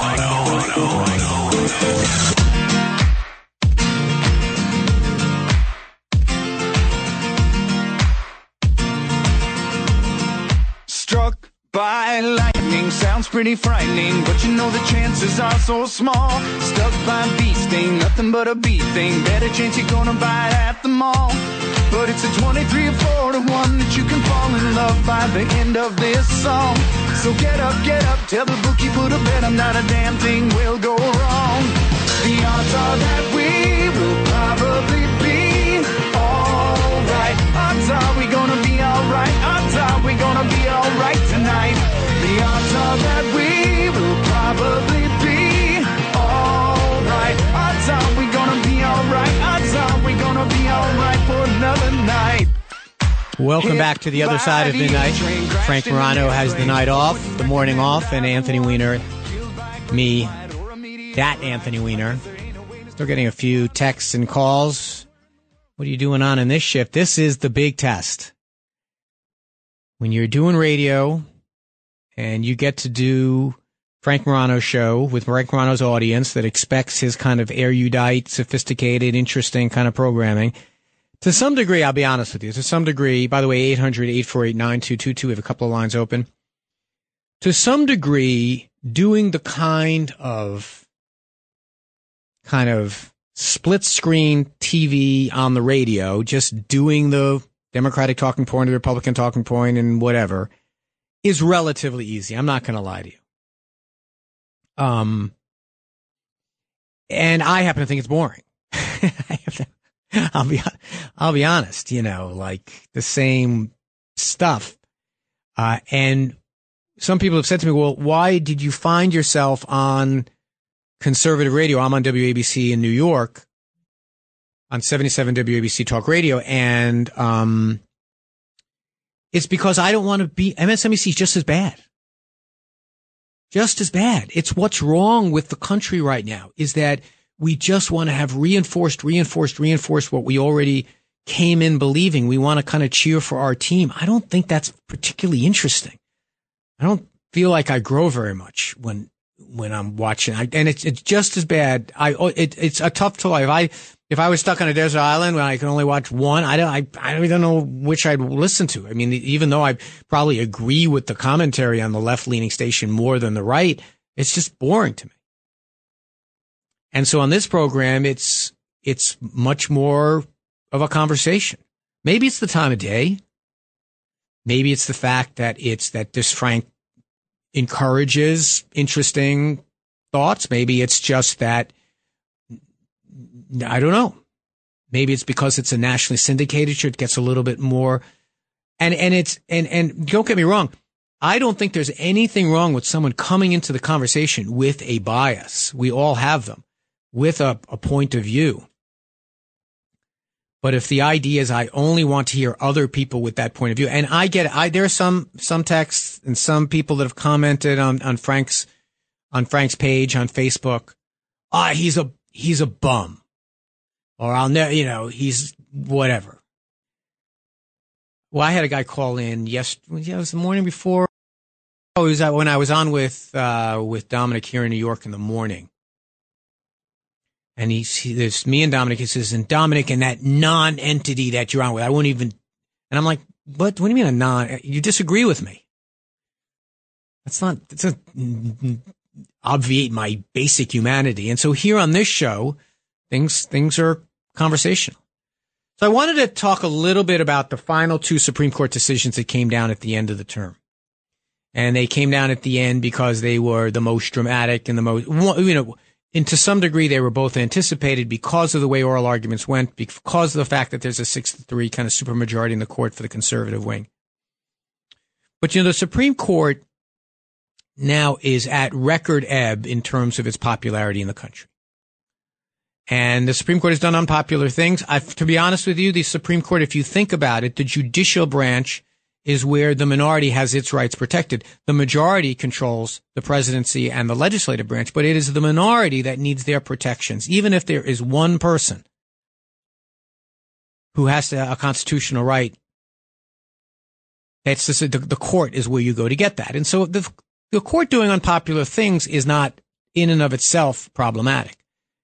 But there is this sense that the Supreme Court today is sitting down with an outcome in mind that they want to get and crafting their decision in order to get there. And the two decisions that came down at the very end were examples of that, in my opinion.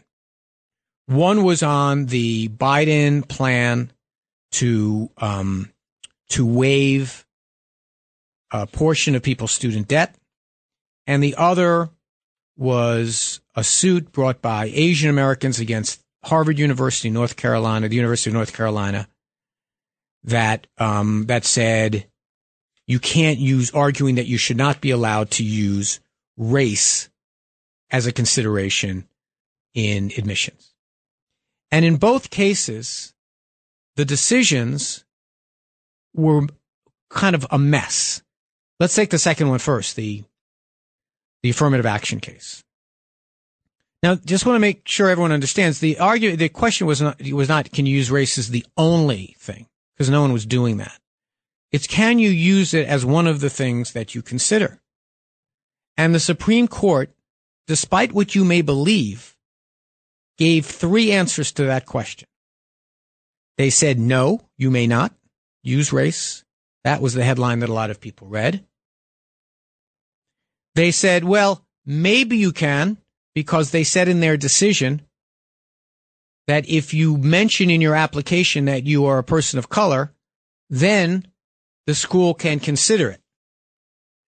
And that just means that literally everyone is going to include it in their application. So what effect is this really having? And then they actually said, yes, you can use race if you are one of our uniformed academies. And when they explained that, they said is because it's important that we ensure diversity in our officer corps. Does that mean it's not important to have diversity in our police department?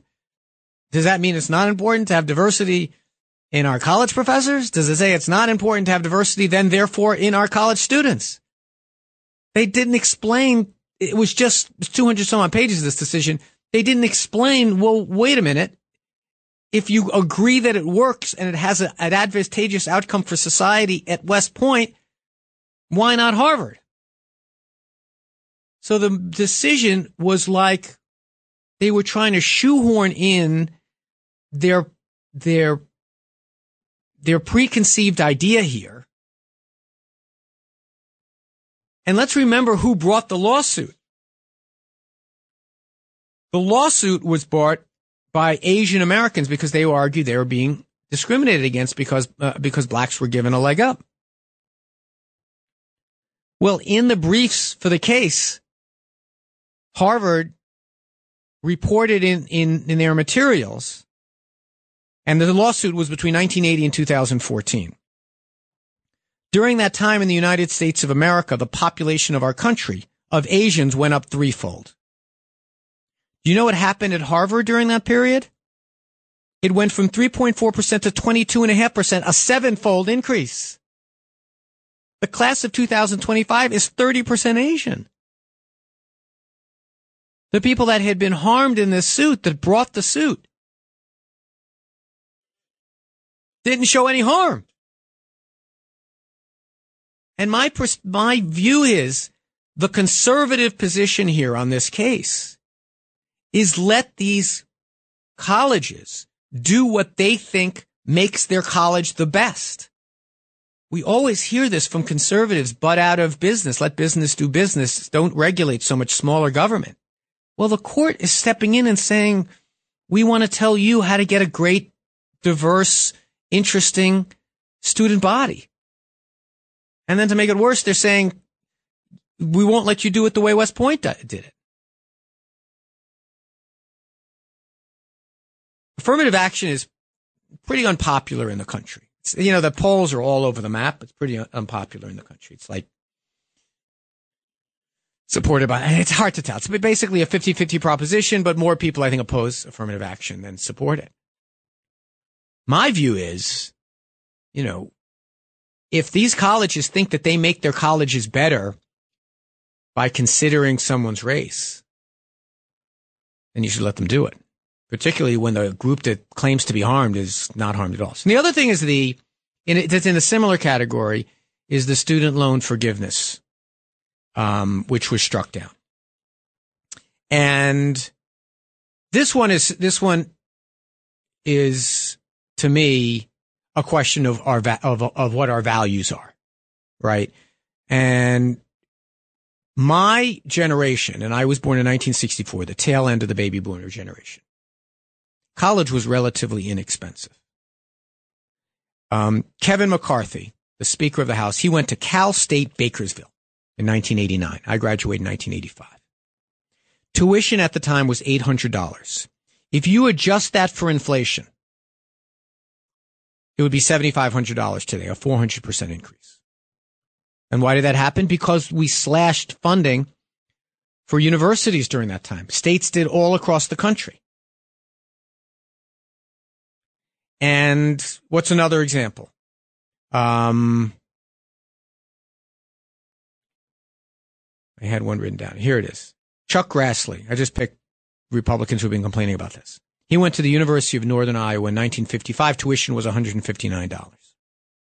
Adjusted for inflation, it's $8,300, a 500% increase.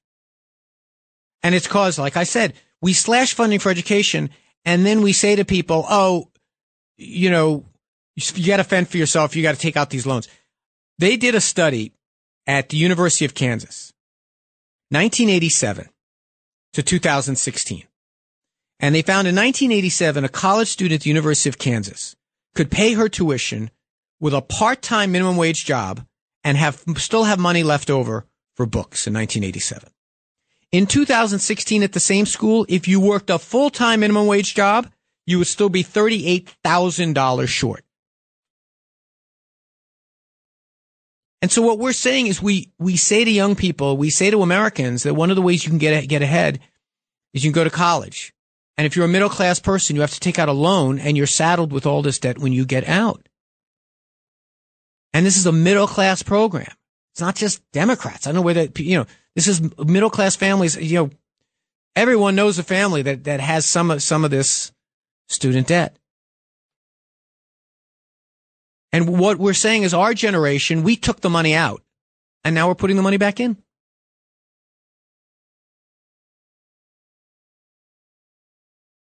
And people have said,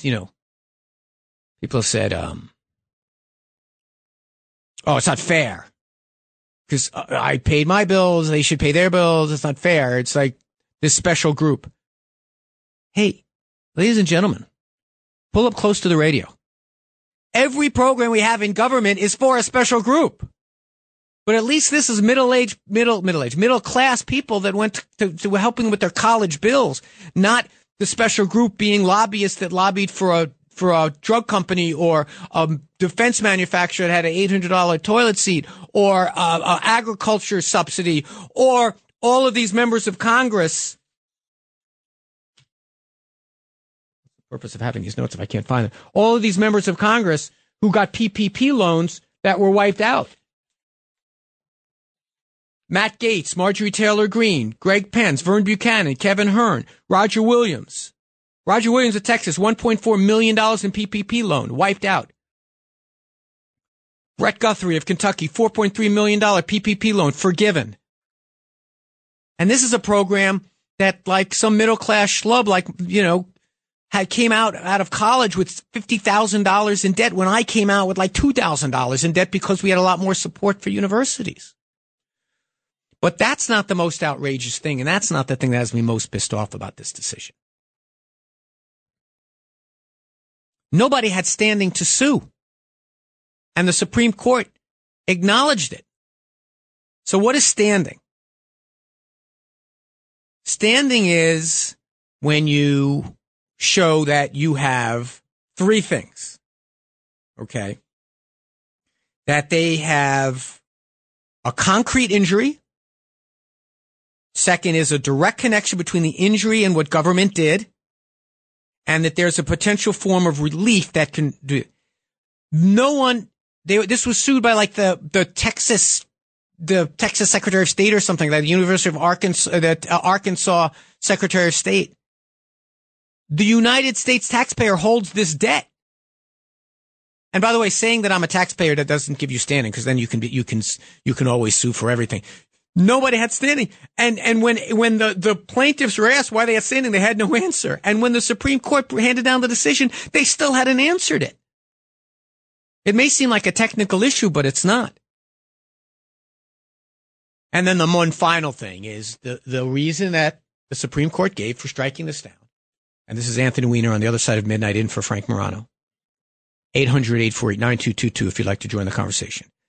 The reason that the Supreme Court gave for striking down the student debt thing is they said, well, the president can't do this on his own. He needs Congress to do it. Congress gave him the authorization, something called the HEROES Act. And I'm going to read from it.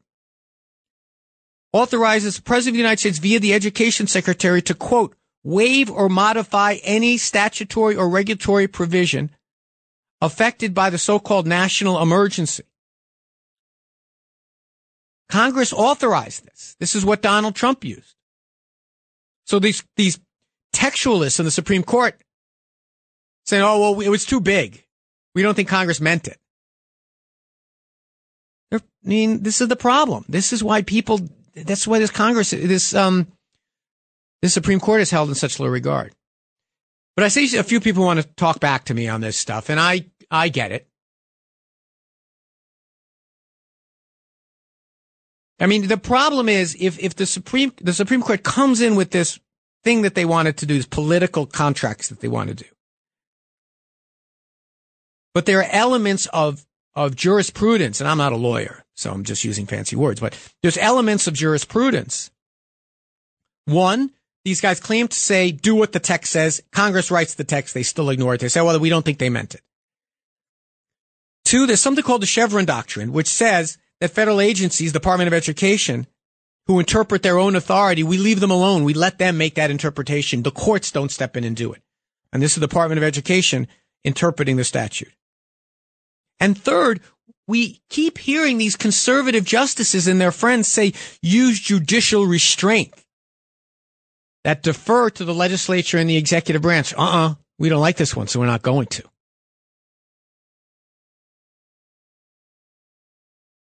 And left or right, I mean, you cannot be happy when the Supreme Court of the United States is only have the confidence of 18% of the American people. That's a problem. And it's reinforced by the idea that now we have broad swaths of our political elite saying don't trust the FBI, don't trust the Justice Department, don't trust the police department. Seems to be the one thing left and right agree upon. Don't trust anyone who has a badge.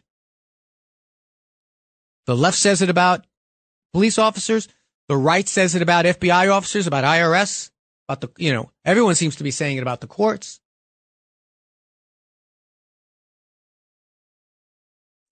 Joan in Manhattan, what do you think? Oh, hi. Yes. No, I am not calling to take you on and quibble with you. First of all, I'm really glad that you're sitting in. They made a good choice, I think, with you to sit in for Frank. What do they say? What did Hamlet say? You're doing a yeoman's job. Thank you. I appreciate it, Joan. Yes, but I did want to say, and also you educated me on the issue of standing. I was wondering that myself. Who has standing to bring the case on the loan forgiveness? And apparently nobody. And in that case, they're not supposed to take the case, and they took it anyway. So that's pretty weird. But on the affirmative action, the best thing I ever read on affirmative action, I mean, you may have read it. It was 1993 when Colin Powell was appointed the head of the Joint Chiefs of Staff by Clinton. You remember that? And he wrote an op-ed piece in the Times called Why I Support Affirmative Action. And he explained how affirmative action is supposed to work. And he gave the example from his life. You know, he joined the Army in the 1960s and was a private, wanted to make a career out of the Army. And one day his commanding officer said to his second in command, bring me a list of people who are worthy of promotion. I want to promote somebody. Bring me a list of 10 names of people in our troop that one of whom I can promote. So his second in command brought him a list, and the commanding officer looked over the list and he said, I don't see any black people on this list. I want you to go back and bring me another list, please, and make sure there's at least one African American. There has to be at least one African American in our troop who's worthy of promotion. And that's how Colin Powell's name got on the list. Now, that is affirmative action at its best. People don't understand what affirmative action is supposed to be. It is not about promoting unworthy people because of their ethnic identity or the color of their skin. It's about making sure you don't not promote someone who is worthy because of the color of their skin. Right. That's what affirmative action. Right. And there is, and I appreciate, Joan, thank you for the kind words and thank you for that historical reference. I mean, there is an element in affirmative action of compensating. And Martin Luther King talked about this, in explaining, like he pointed to this, and there was a quote from an interview in 1965 where he said, quote, within common law, we have ample precedents for special compensatory programs.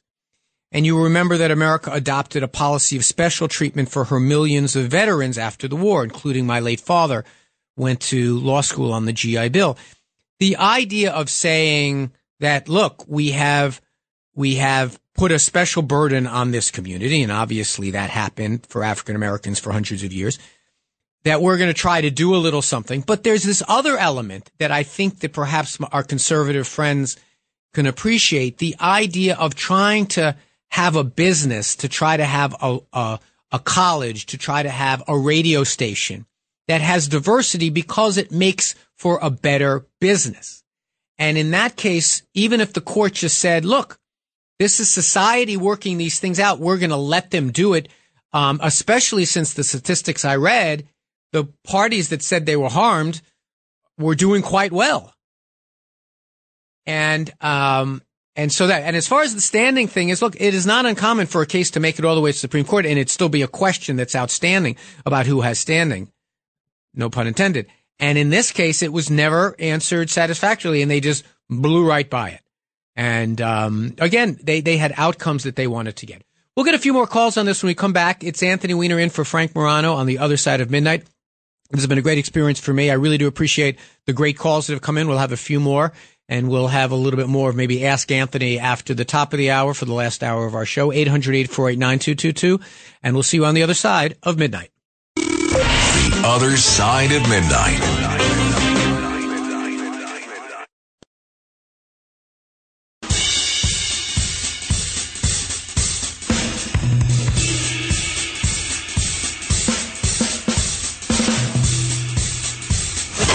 It's The Other Side of Midnight with Frank Morano.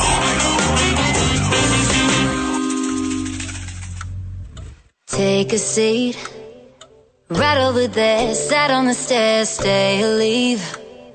The cabinets are bare and I'm unaware of just how we got into this mess. Got so aggressive, I know we meant all good intentions. So pull me closer, why don't you pull me close? Why don't you come on over? I can't just let you go.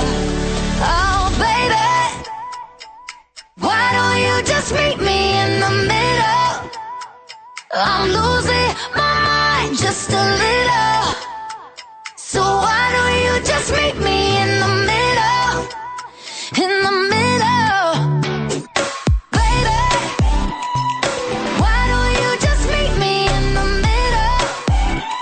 I'm losing. Welcome back to The Other Side of Midnight. The Middle, get it? By Zed. Anthony Weiner in for Frank Morano. We're here for a little more than an hour. We've been talking about the Supreme Court decisions. There are others, but those are the two that are getting a lot of the attention. And let's take some calls about them. So first, let's go to David in the Bronx. Go ahead, David. Welcome aboard. Yes, good morning, Anthony. I would like to bring up a third Supreme Court case that I think was even more egregious than the two that you mentioned. And that's the Colorado case with the website designer, because that case was basically fraudulent from the beginning. The woman never set up websites for weddings. She never had a gay customer. The gay customer she says she had apparently isn't even gay. And what the Supreme Court did, and I know people will call in and say, oh, it was a First Amendment case. It really isn't. Because what this is saying, in my opinion, is that a person with a so-called sincerely held belief can discriminate against anybody for any reason. If I don't like interracial couples because of my religious beliefs, I don't have to provide a service for them if they ask for a website or they want a floor of services or anything like that. That is very dangerous. And I think it's not getting enough attention. What do you think? Yeah, so it's an excellent call. So it was a decision in a case. Many people remember the baker case, the where someone was asked to bake a cake and they didn't like what they were being asked to bake, and the decision didn't really resolve very much on the fundamental issue about whether someone's religious freedom is infringed upon if they're asked to basically do a form of expression that doesn't match their religious beliefs. And there is jurisprudence out there about the idea that you can't force someone to say something that they don't believe in. It was an interesting, complicated case, but it didn't get resolved there. It was thrown out on a technicality. The case that was decided by the courts was a very similar case, just now with the new supermajority of conservatives on the court. And they made it a speech case. They basically said that though this person was creating a website, I don't know how anyone would say, oh, the designer of the website agrees with gay marriage because they made this website. They said that it's that this website designer could withhold services because they just didn't believe in gay marriage. And what the caller points out is correct, that if you take that decision to the logical conclusion, then anything that someone doesn't believe in, and like, for example, I don't believe in interracial marriage, therefore I am not going to give services to to an interracial couple. Or I do the example that I heard someone suggest, it might have even been from the court, was what if someone did 1950s kind of Norman Rockwell art? And in 1950s Norman Rockwell art, they never had interracial couples. And you went to that artist and say, paint my family. Under this decision, you would be able to say no. And that's not the kind of country that we don't want to be. I mean, and they made it a speech case, but it was so squishy. Look, I get the tension, right? And as a religious case, I actually have an easier time sinking my teeth into it. Making someone do something that's in violation there. But a speech, if you're opening up a website design company, you're going to now say that I'm not going to design something because someone might think I believe in gay marriage because my company designed the website. As to the other issue, it is true that the whole case was based on this website design company saying they did not want to do this business for this gay couple, and it turned out the gay couple didn't exist. Literally. It turned out it was the guy who was named in the lawsuit said, I'm not gay, and I never asked them to design anything for me. They admitted it. Now, it doesn't really mean all that much because it's funny and it's weird, but it doesn't mean all that much because the website design company there's a concept in the law that if they thought they were going to be punished for doing something, they can go to the courts before they've been punished in order to say that my rights are being chilled just by the fact that I feel like I can't do this thing. So, but that was pretty funny that they named that a basic fact in the case was completely made up. Next, let's go to Mike in New Jersey. Go ahead, Mike. Yeah, let me see if I got this straight. These kids in the summertime, they don't have money to pay for college. But in the summertime, the kids on the East Coast do have enough money to drive down to Florida and stay in a hotel, and they pay for the hotel, and they pay for food, and they pay to get drunk, and the kids on the West Coast go down to California, and they stay in a hotel, and they have enough money to pay for the food and the liquor. They have the money to do that, but they don't have the money to pay for their college education. Now, in the summertime, I had two children that I wanted to be tutored during the summertime, so I put up notices in Pace College, City College, a number of colleges, college students tutor high school kids, okay? And I was willing to pay $15 an hour. Do you know how many responses I got? 2. These kids don't want to get off their rear end and work.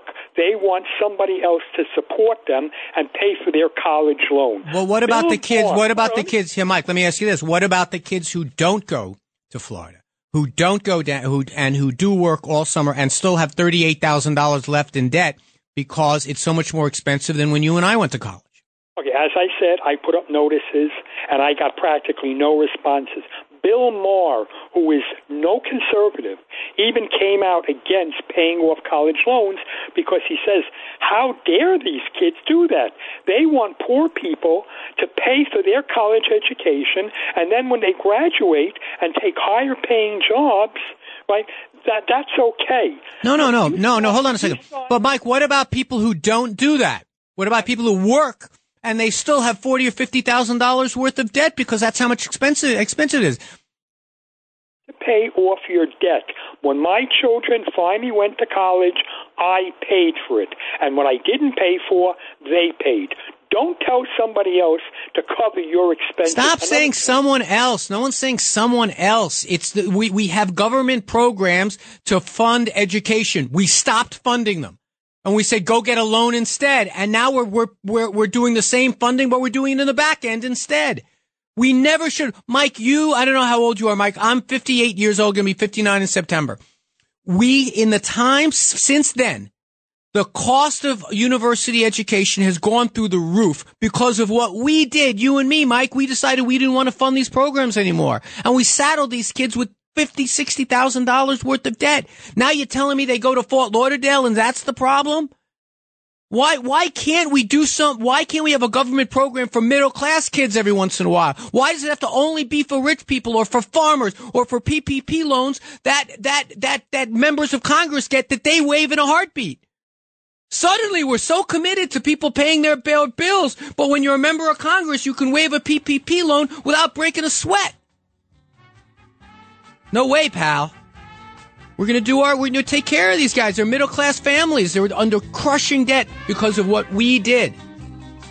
And all I'm saying is, let's make it up to them. But Mike had his way. The Supreme Court ruled in his favor. The other side of midnight's Anthony Weiner in for Frank Morano. That's it. That's the only angry outburst of the night. Next hour, nothing but cool.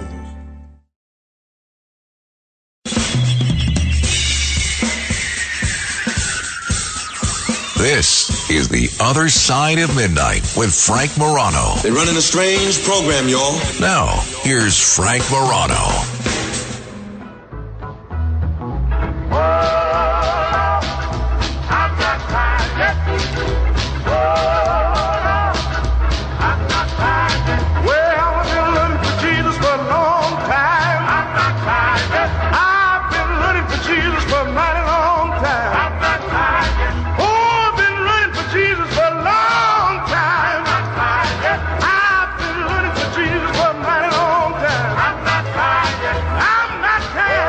I think this music works a little better with Morano than it does from a Jewish kid from Brooklyn. It's Anthony Weiner, The Other Side of Midnight, in for Frank Morano. Keep that sound. That's a good song. Having a run for Jesus. 800-848-9222. I promise we do some Ask Anthony Anything. But I got a couple of little items here to get us started. So, the price of a stamp is going up on Sunday. For the second time this year, it's going to go from 63 to 66 cents. One of the great enduring miracles of the United States of America here on 4th of July week is how it is possible that I can take a letter, fold it into an envelope, drop it on my street corner mailbox, and it can get to Montana in a couple of days for 66 cents. How's that possible? What a bargain. I know it's going up a lot, like the 5th increase or something in the last 3 years, but pretty remarkable. And, we have affiliates in Nashville and Memphis, and it got me thinking this question. Sure Kenneth behind the glass will know this answer. Tennessee is one of 2 states that is bordered by 8 other states. Can any of our callers for the rest of this show tell us what the other state is? Tennessee is bordered by 8 other states. What is the one other state that can say that? Let's go back to the calls. Got a little of Ask Anthony Anything situation going on. First, let's go to Loretta in Brooklyn. Hey, Loretta.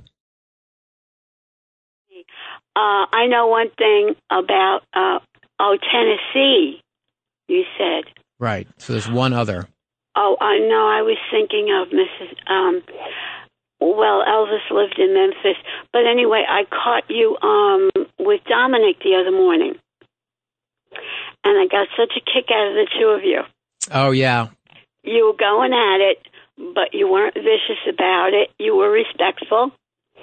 And you guys got heated. It was, good radio. Well, I'm glad. I love Dominic. Dominic really kept me afloat. He's been doing this much longer than I. He and I got to know each other. Dominic Carter, for those of you around the country, he's here on 77 WABC Talk Radio. Every once in a while, he fills in for Frank, I think.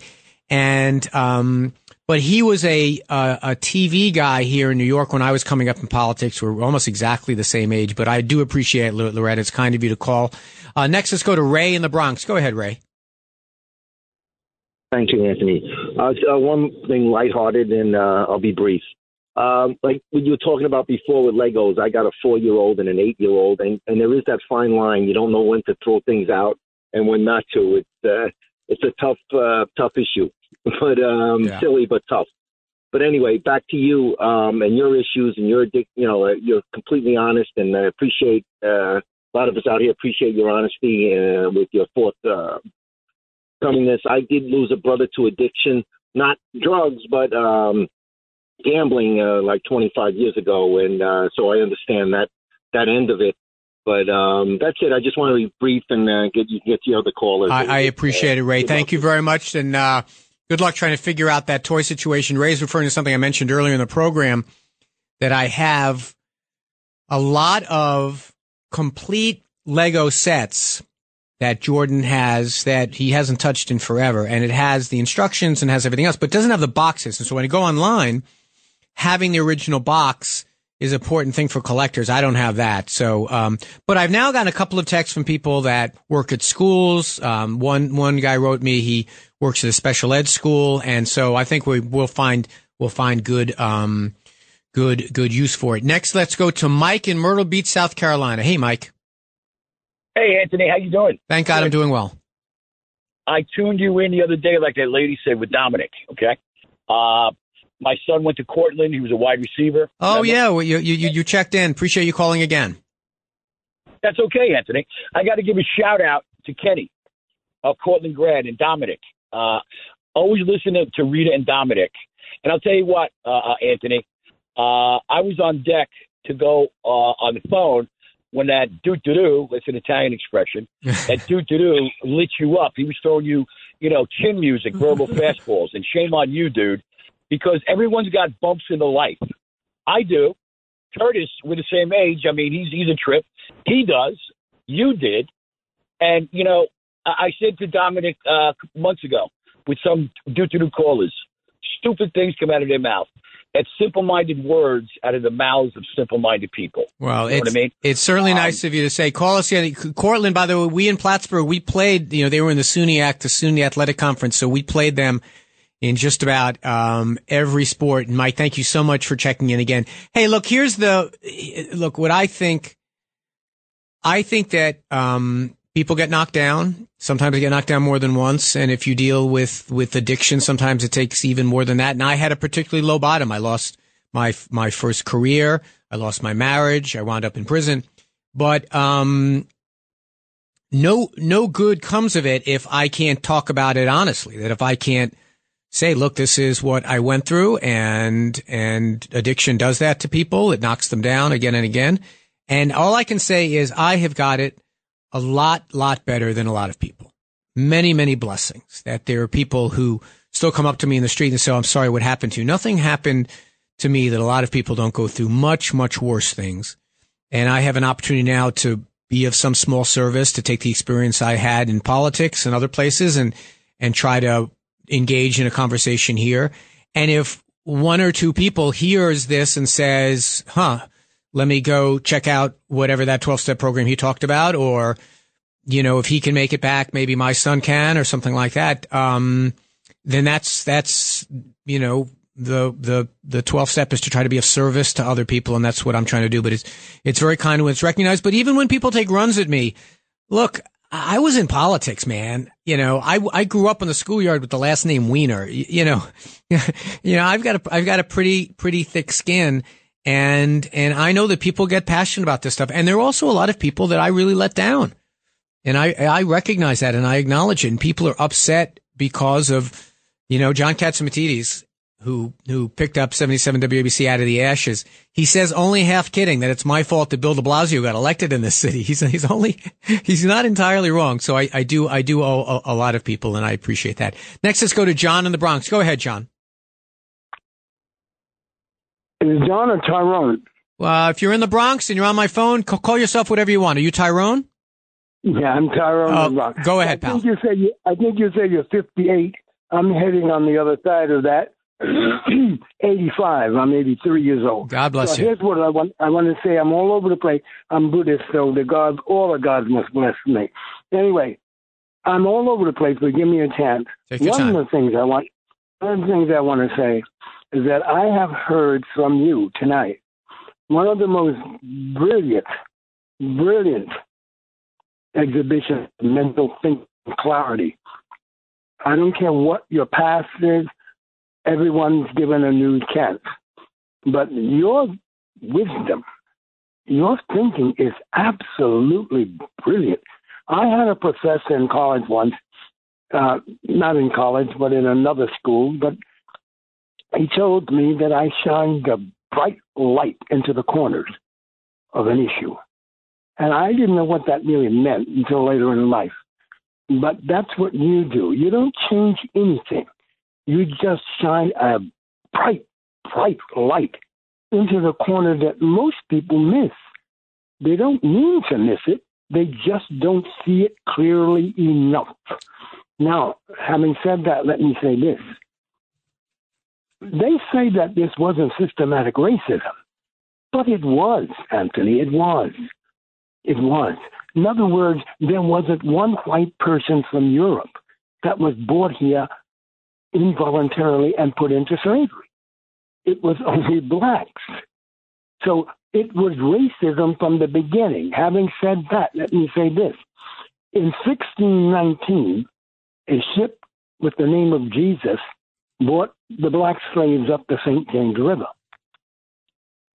Later on, when 1776 came around and they decided to fight the British and get free, they didn't realize blacks helped in that war. Most people think blacks was only in World War II. We were in the Civil War fighting, both sides, and we were in the American Revolutionary War. But there's no recognition. Yeah, I mean, look, Tyrone, I appreciate the warm compliment and that important historical reference there. You know, let's remember something. We in this country, as a way to make amends, passed the 14th Amendment. And part of the 14th Amendment was the foundation on which affirmative action is built. The court, in their recent decision, basically said, well, there's no longer any racism, so we don't need the 14th Amendment to cover things like affirmative action anymore. That to me is just wrong. Now there are people that might say that there's no racism in the country anymore, and therefore we don't need these programs anymore. I disagree, but I appreciate that that historical reference. Let's go to Richard in Midland, Texas. Hey, Richard, thanks for calling. Hi, the air quality is better here than in New York, and we're all oil and gas, just so you know. And I had some hot dogs at Wiener Schnitzel. I don't think it's part of the family name or anything. No, Wiener Schnitzel is no, but it is. It is because they're both from Vienna. I spell it E-I-N-E-R, but you're exactly right. It's from Wiener is the same base.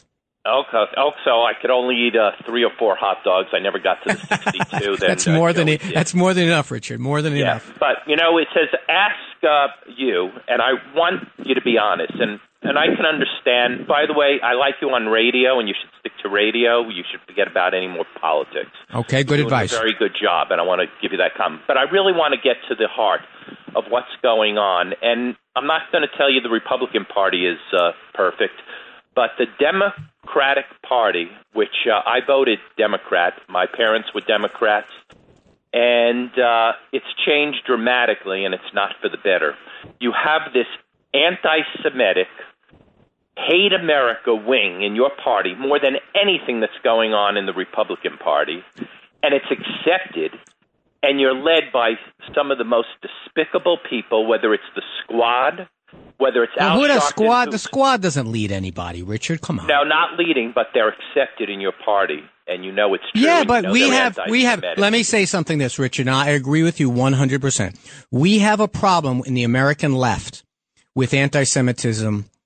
Fact. Period. Now, we both parties, yours and mine, have our wackadoodles. You got your Marjorie Trailer Park, whatever her name is. We have our Squad. We've got wackadoodles, but you're right.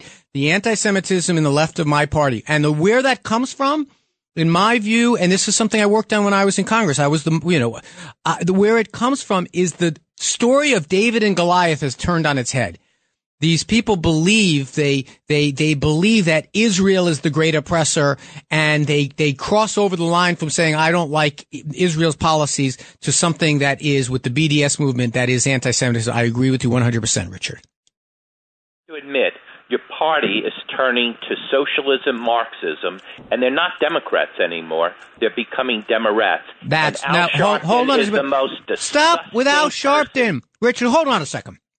We had a primary in 2016 where we had the left, a sprint to the left of all the candidates. We chose the moderate. Al Sharpton doesn't run the Democrat. You might not like him. I don't like some of the bozos I see on Fox. But first you say the Squad leads our party. Then you say Al Sharpton. These are boogeymen. They don't run anything. He's responsible for 8 people being dead in Harlem. They were all minorities.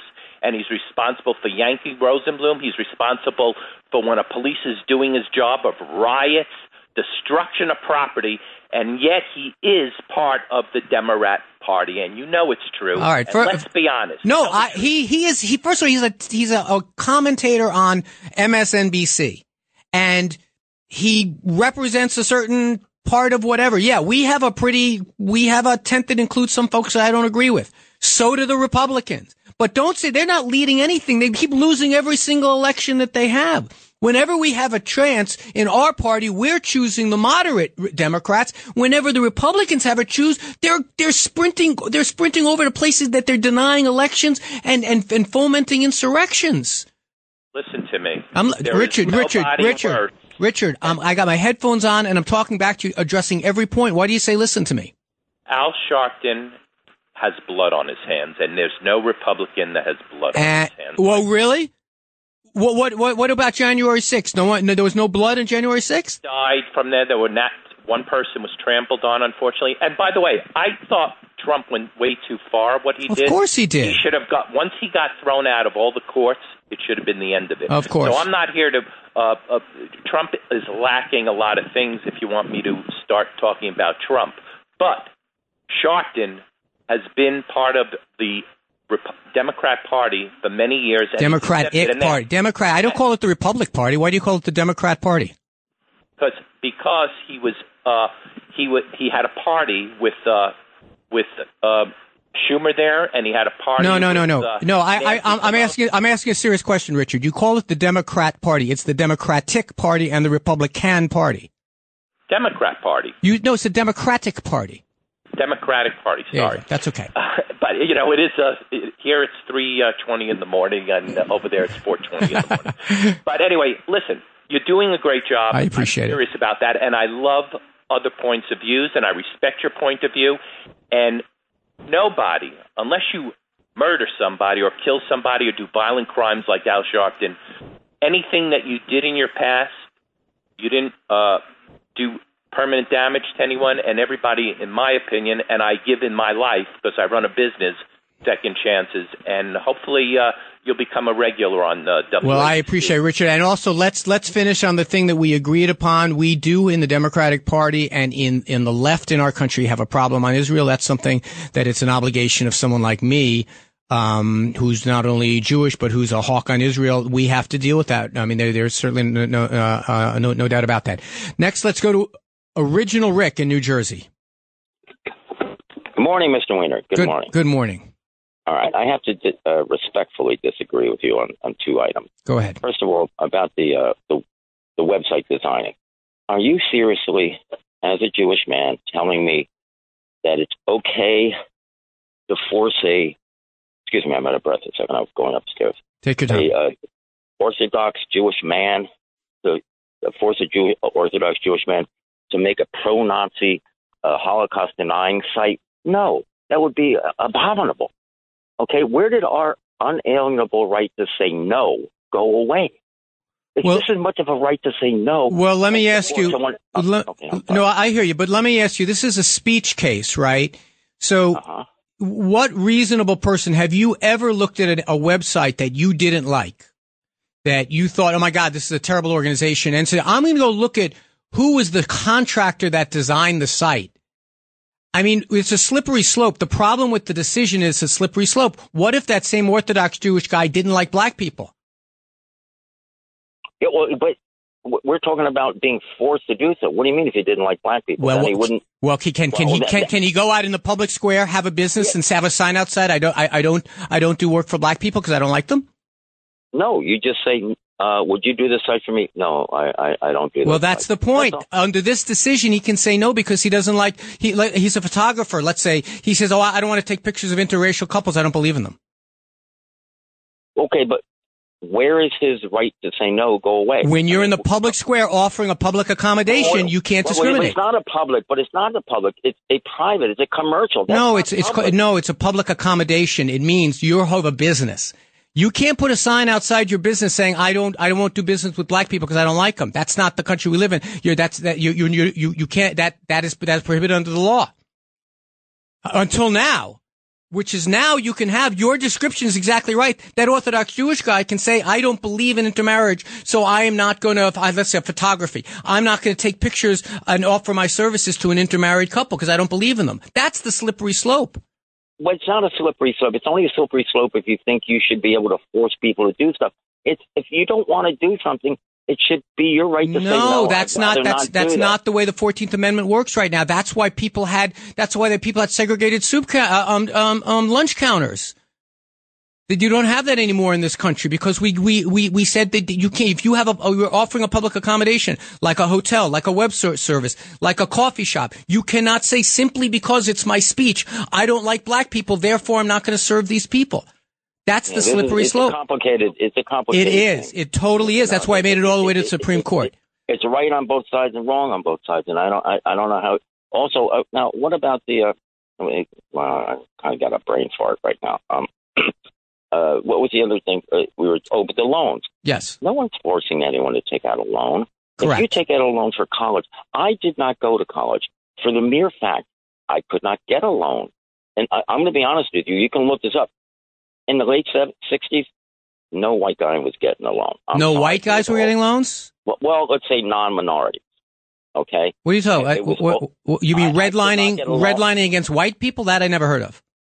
Well, you should have been in my area. Okay. Could not get one. In fact, and this is not a lie. Seriously, it had a question on there. It said, "Are you black?" That's what it said. Are you black? Yes. Yeah, we had redlining. Oh, are you African American, Rick? You're saying you were redlined. Yeah, that definitely happened. No, I'm not. Oh. But it had that on there, and I checked it, yes, and I got in big trouble. Got it. Well, listen, here's what I would say. First of all, like you didn't take out a loan. Do you get agriculture subsidies? I got nothing. Are you a billionaire? Did you get the billionaire tax cut? I got nothing from anybody. Did you get the military contract? Did you get the PPP loan? All I'm saying is all the time we have our government, and we got to get to a break, all the time in our government is full of programs that go to discrete people. In this case, it goes to people who went to college, who are middle class, and I think doing something for them sure beats doing it for those other groups. This is Anthony Weiner. This is The Other Side of Midnight. We're coming back from the break, a few more calls, and I'll give you the answer to that question. What is the state besides Tennessee that's bordered by 8 other states? The Other Side of Midnight with Frank Morano.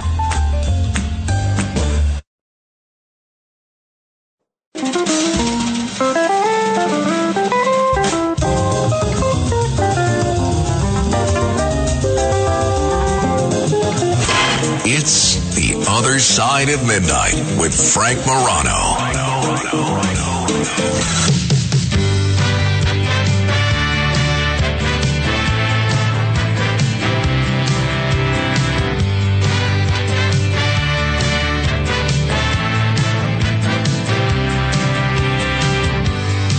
Come down, turn the radio on. Take my hand, turn the radio on. Come on, my favorite song, baby. Let's dance, turn the radio on. Watch you move around the kitchen. We can dance if you take my hand. Watch the smoke getting in your eye. And welcome back to The Other Side of Midnight. Anthony Weiner sitting in for Frank Morano. I can't tell you what an honor this is for me. When you do radio, filling in for someone for an hour here or there, going in as someone's partner like I do with Curtis Lewa here in New York, that's one thing. Doing an overnight when you're filling in for someone who has an erudite show, who has a show that brings something different and attracts an audience that expects something different, is a real big test. And the fact that they're giving me this opportunity, that Frank encouraged the bosses here to give me this opportunity, it's a big deal for me. And the the whole paradox of like, well, you need experience in order to, you need opportunities in order to get experience, in order to get opportunities, in order to get experience. Being able to learn this, try it out. This is probably the toughest test that you have in radio. And thankfully, Kenneth and Elias have helped me get through it. And the callers have been excellent, have been very patient with me. We had an opportunity to hear from a great call, from a great guest, which was nice. And we've had a good chock-a-block of issues. And for me, it's, this is the way I'm going to get better at it. And I know I have a lot to learn.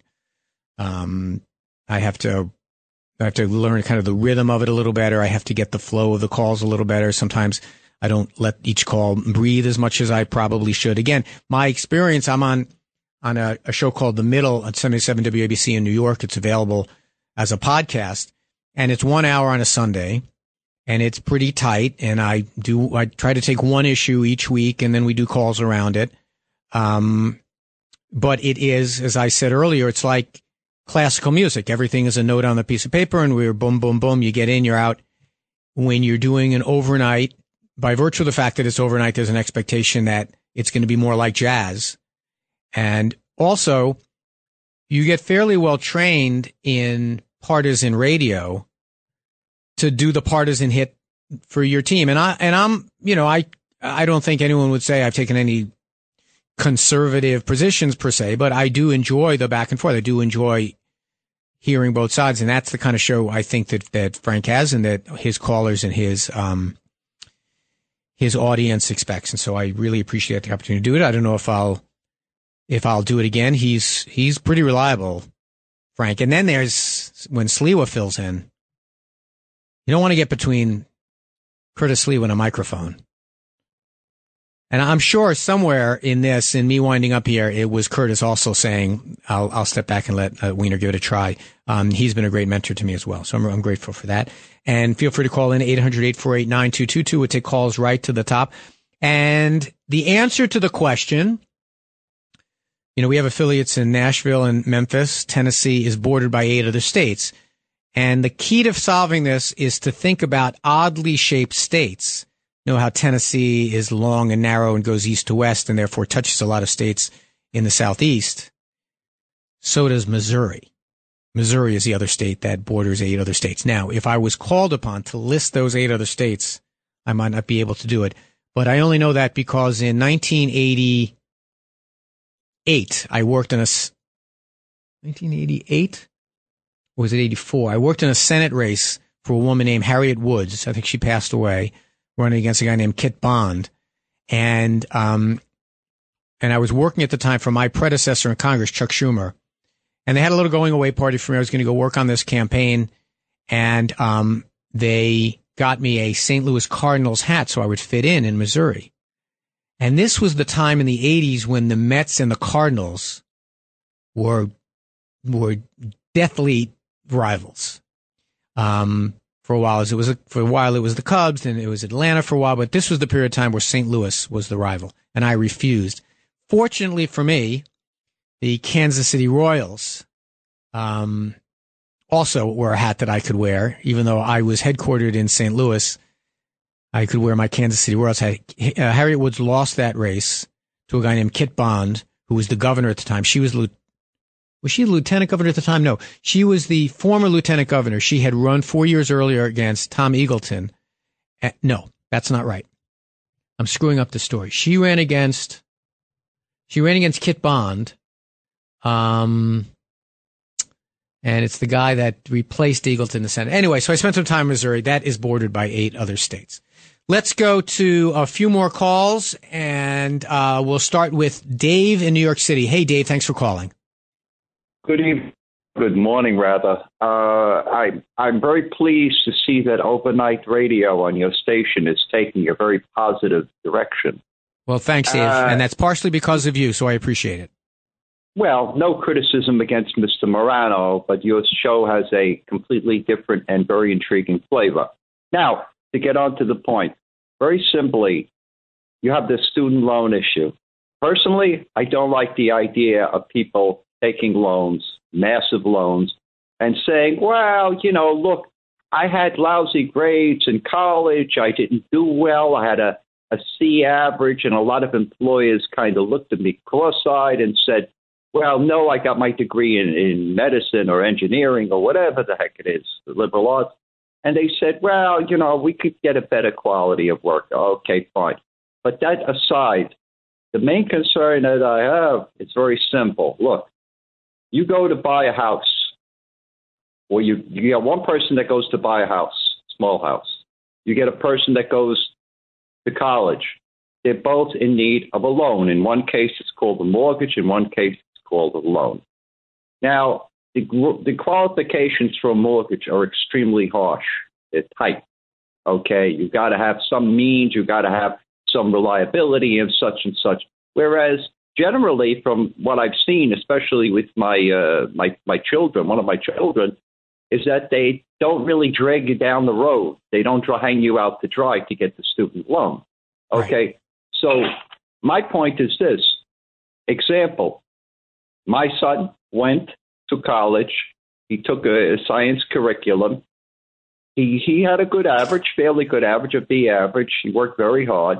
He came out. He was successfully employed and is paying back his loan. What I don't understand is that why would you use this as an enticement? The Democrats use this as an enticement to say, listen, don't worry, take away your money, do what you want with it, and go broke, and then you won't have to pay your loan. So you'll be okay. Forgiving a debt like that. Listen, you don't pay your mortgage. But Dave, what is your response to the point I've made a couple of times tonight, that we forgive loans all the time to other parts of the economy? Why not do it for a middle class family who's trying to get ahead by going to college, especially since you and me, Dave, with our tax dollars, we cut spending on education, and we made these loans necessary for people if they wanted to go to college. We waived the PPP loan. I agree. That was millions of dollars. I agree with certain people in the upper classes, the political classes, the Democrats, the Republicans. They get whatever they want. No, that's not the point I'm making. I'm making is sometimes it's good policy. We wanted to help the economy come back, so we basically, the PPP loan, I was running a factory at the time in the Brooklyn Navy Yard that manufactured countertops. The PPP loan allowed us to keep workers working, and we made it, rather than a loan, we made it a grant because it was good for the economy. This is good for the economy. I'm not saying don't relieve debt. I'm saying, why are we picking and choosing and saying, well, this is good for the economy, but this isn't? I mean, I think right. And by the way, we have loans for everything. The one people that don't pay anything for their loans, the banks, they pay like 0.5% and then loan it to us for 6%. And then when we think they're brilliant when they make a profit. If you're rich, you can borrow. It's called margin. You can buy stocks with a loan. But if you're a middle class family and wants to get a college education, you come out with $60,000, $70,000, $80,000 worth of student debt. One of the ways we can help our economy is help these kids out so they can go on. And then, by the way, you wonder why they don't become teachers. They don't want to become cops or firefighters because they've got all this debt. They've got to figure out some way to make more money. So that is, I mean, that's the challenge here is it good for us? Don't look at this. Is it good for the family that got the loan? I get it. You're like, I'm not one of them. Why is it good for me? It's good for all of us in the economy that these young people are not walking around with all of this debt that we didn't have. I didn't have this much debt. I went to a state school. I took out, I think, one loan. It was at a reasonable amount. And the reason why the standards aren't very high for those loans is they're guaranteed by the government. The government owns this paper. And we're, I don't know. It just seems like a relatively reasonable thing to do. Pete on Staten Island, do you agree? I agree with you 100%, and it would benefit me. I really don't feel it's fair. It's a loan to give it completely. They could reduce it like a percentage, like 20%, reduce it or 30%. Well, I think you only it's limited to $10,000, I think, is how the program's set up. Right. It would benefit me because I put my daughter to college. She just after this is graduate school, she said that's the only loan she had to take because I paid the whole thing in full. But even on that, she's got about $40,000, and they would benefit at $10,000. And it would be good, but I don't feel that to forgive completely, because it is a loan. When you take out a loan, you make a commitment to pay I know, it back but you had no choice, right? If you were gonna, no choice, right, no. you had no choice, right? And we all agree, like one of the ways we live out the American dream in this country is we say you go get an education. Not everyone does it. Other people do different things. You go get an education. It's one of the ways that one generation does better than the next, which is what we all want. No matter what party we are, we all aspire to leave the next generation a little bit better. And one of the ways to do that, one of the rungs on the ladder, is education. So we started in the 80s and 90s and the aughts. We started slashing the amount of money we were putting into colleges, to college education, the budget, the tax dollars we were putting in. We said, instead, go get a loan to do it. And that was not fair. So what we're saying is we didn't put it in the front end. We're going to help you out at the back end. And we're going to create this program that's going to help middle-class people. And the one thing that's weird to me is if this is just as many Republican families are benefiting from this as Democratic families, when had this become a partisan thing? Why do Republicans feel they want to stand up? I never hear them calling in and saying, let's not give billionaires a tax break because they don't, who really don't need it. But here it is, a program for them and their kids. And they're like, oh, it's not fair. I mean, I agree with you. I agree 100%. And one example today, if you are willing to hustle, I put ads out in grocery stores. If you need help, I could help you, drive you to the store, things like that. And in one of the ads I put out, I got a call that we're going away somewhere to family, and we're afraid of leaving our house with the fireworks, because the fireworks in Staten Island, it's like you think you're in Beirut.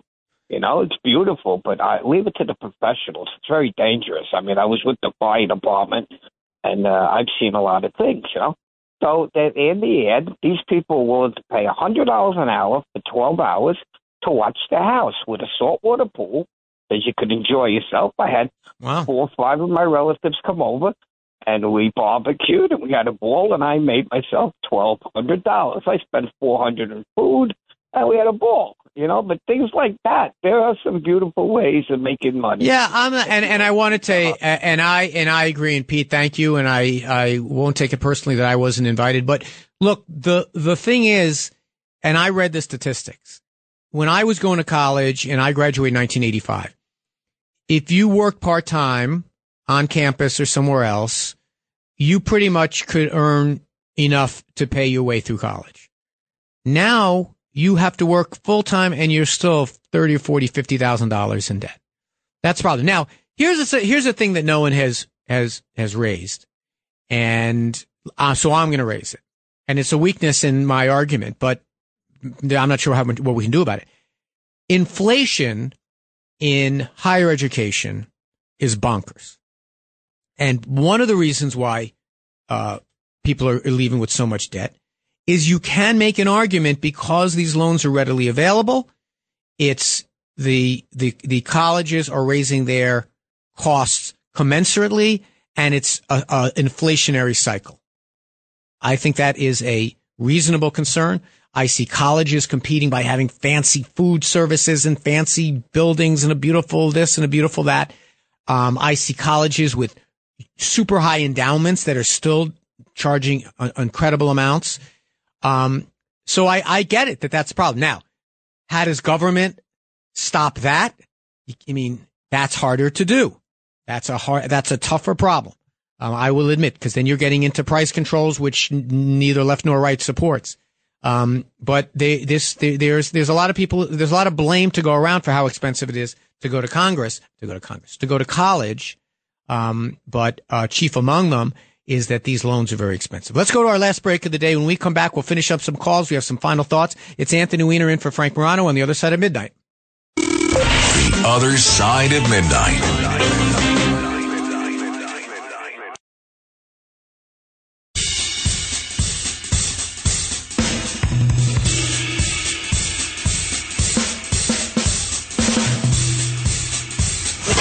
It's The Other Side of Midnight with Frank Morano.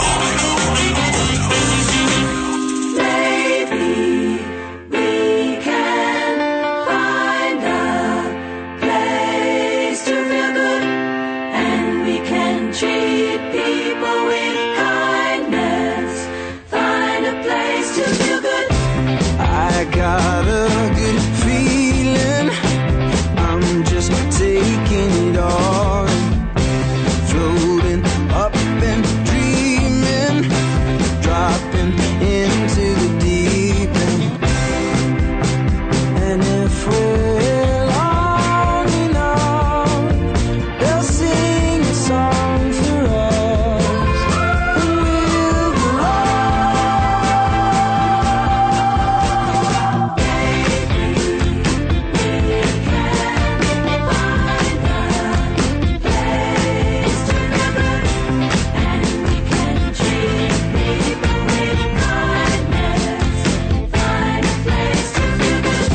Anthony Weiner, The Other Side of Midnight with Frank Morano.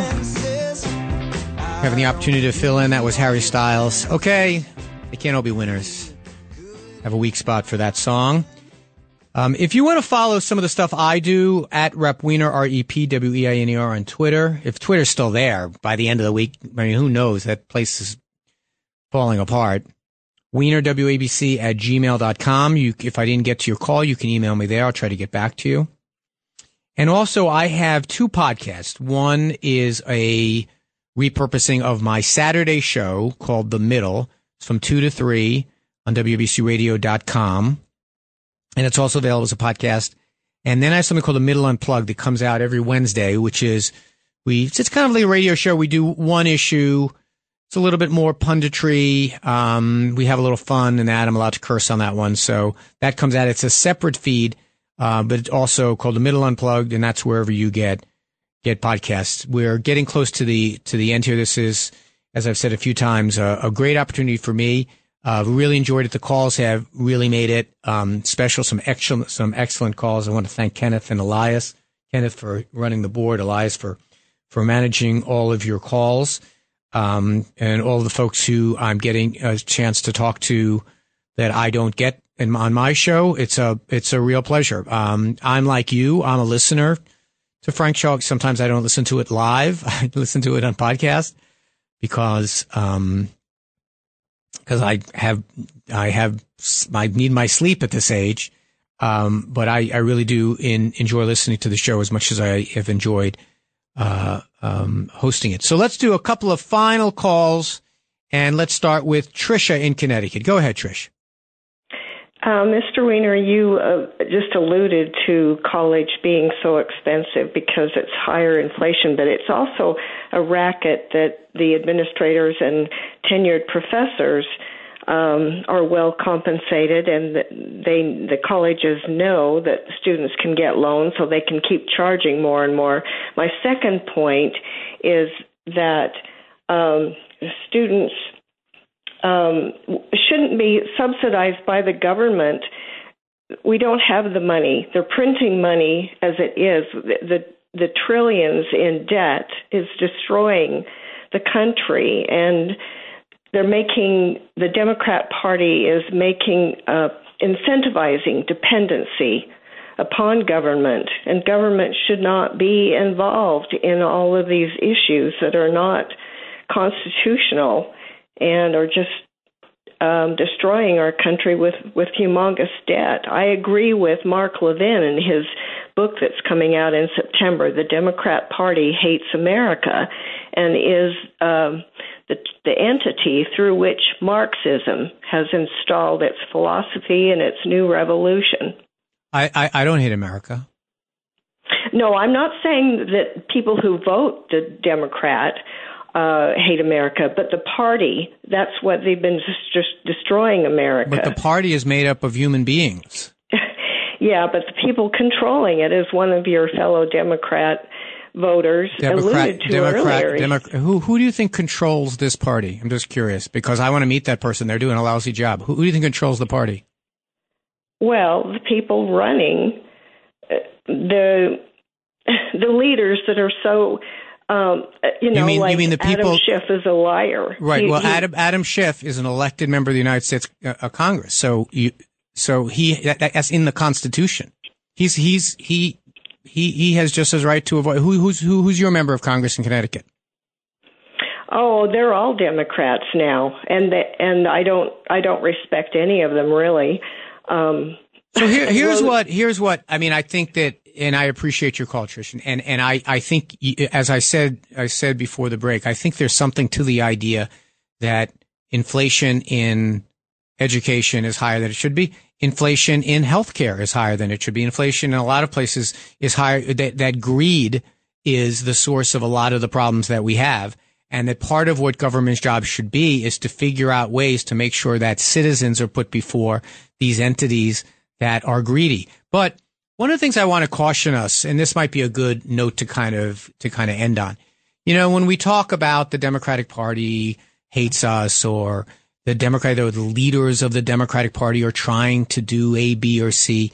Look, these are American citizens who voted for their representatives to express their values and what they wanted policy to be. Because they disagree with you doesn't make them venal. It doesn't make them evil. It doesn't make them, Mark Levin says things like that because he's trying to animate anger, because anger gets people to do actions. One of the actions he wants you to do is to buy his book, and it's good business for him to make you angry. It's good business for MSNBC to make the left angry. It's good business to Fox News, and even sometimes on these airwaves. It's good business. But I don't think it's good for our country. And we have to get past this idea that there's this vague amorphous them out there that is out to be, that is evil. I mean, there are people out there that want to make you angry about student loans because they're getting agriculture subsidies for their big companies, or they're getting giant tax breaks so they can buy more stocks and bonds. When people are trying to animate you by anger and by fear, you've got to ask the question, who benefits from that? When a bunch of working class people are fighting with one another and calling each other evil, someone's benefiting from that. And Adam Schiff, Anthony Weiner, Alexandria Ocasio-Cortez, Marjorie Taylor, I don't remember her last name, Marjorie Taylor Greene. Thank you, Ken. Marjorie Taylor Greene, Lauren Boebert, Donald Trump.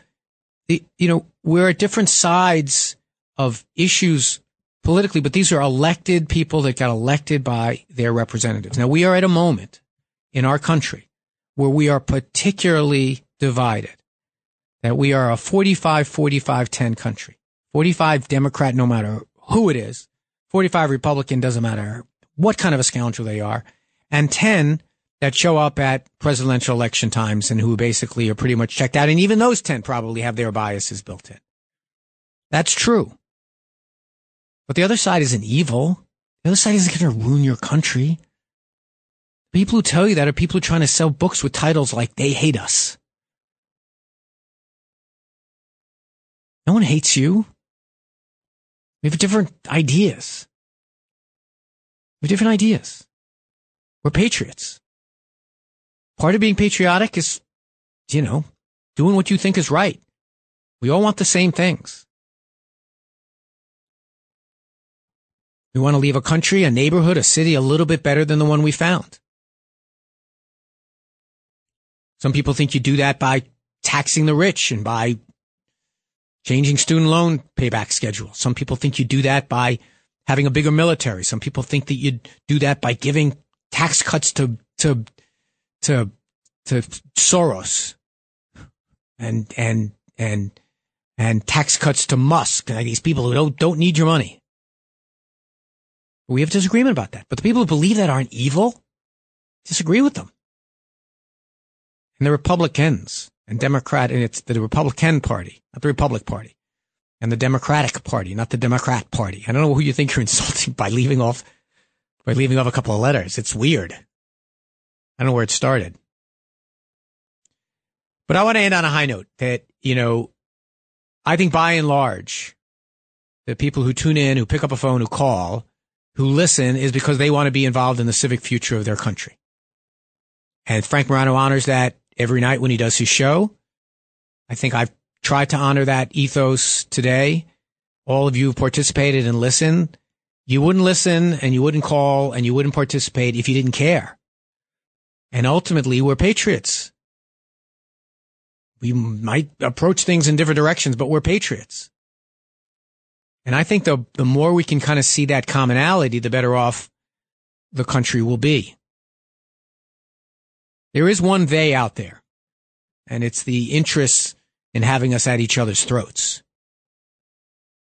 And it's usually people who are doing just fine, who want to either distract us from things or they want to get us fighting so we don't notice they're doing things that maybe they shouldn't do. But this is where patriotism happens, particularly on the radio, because people get to talk back and they get to talk to each other. And I am really grateful for the opportunity to have done that today.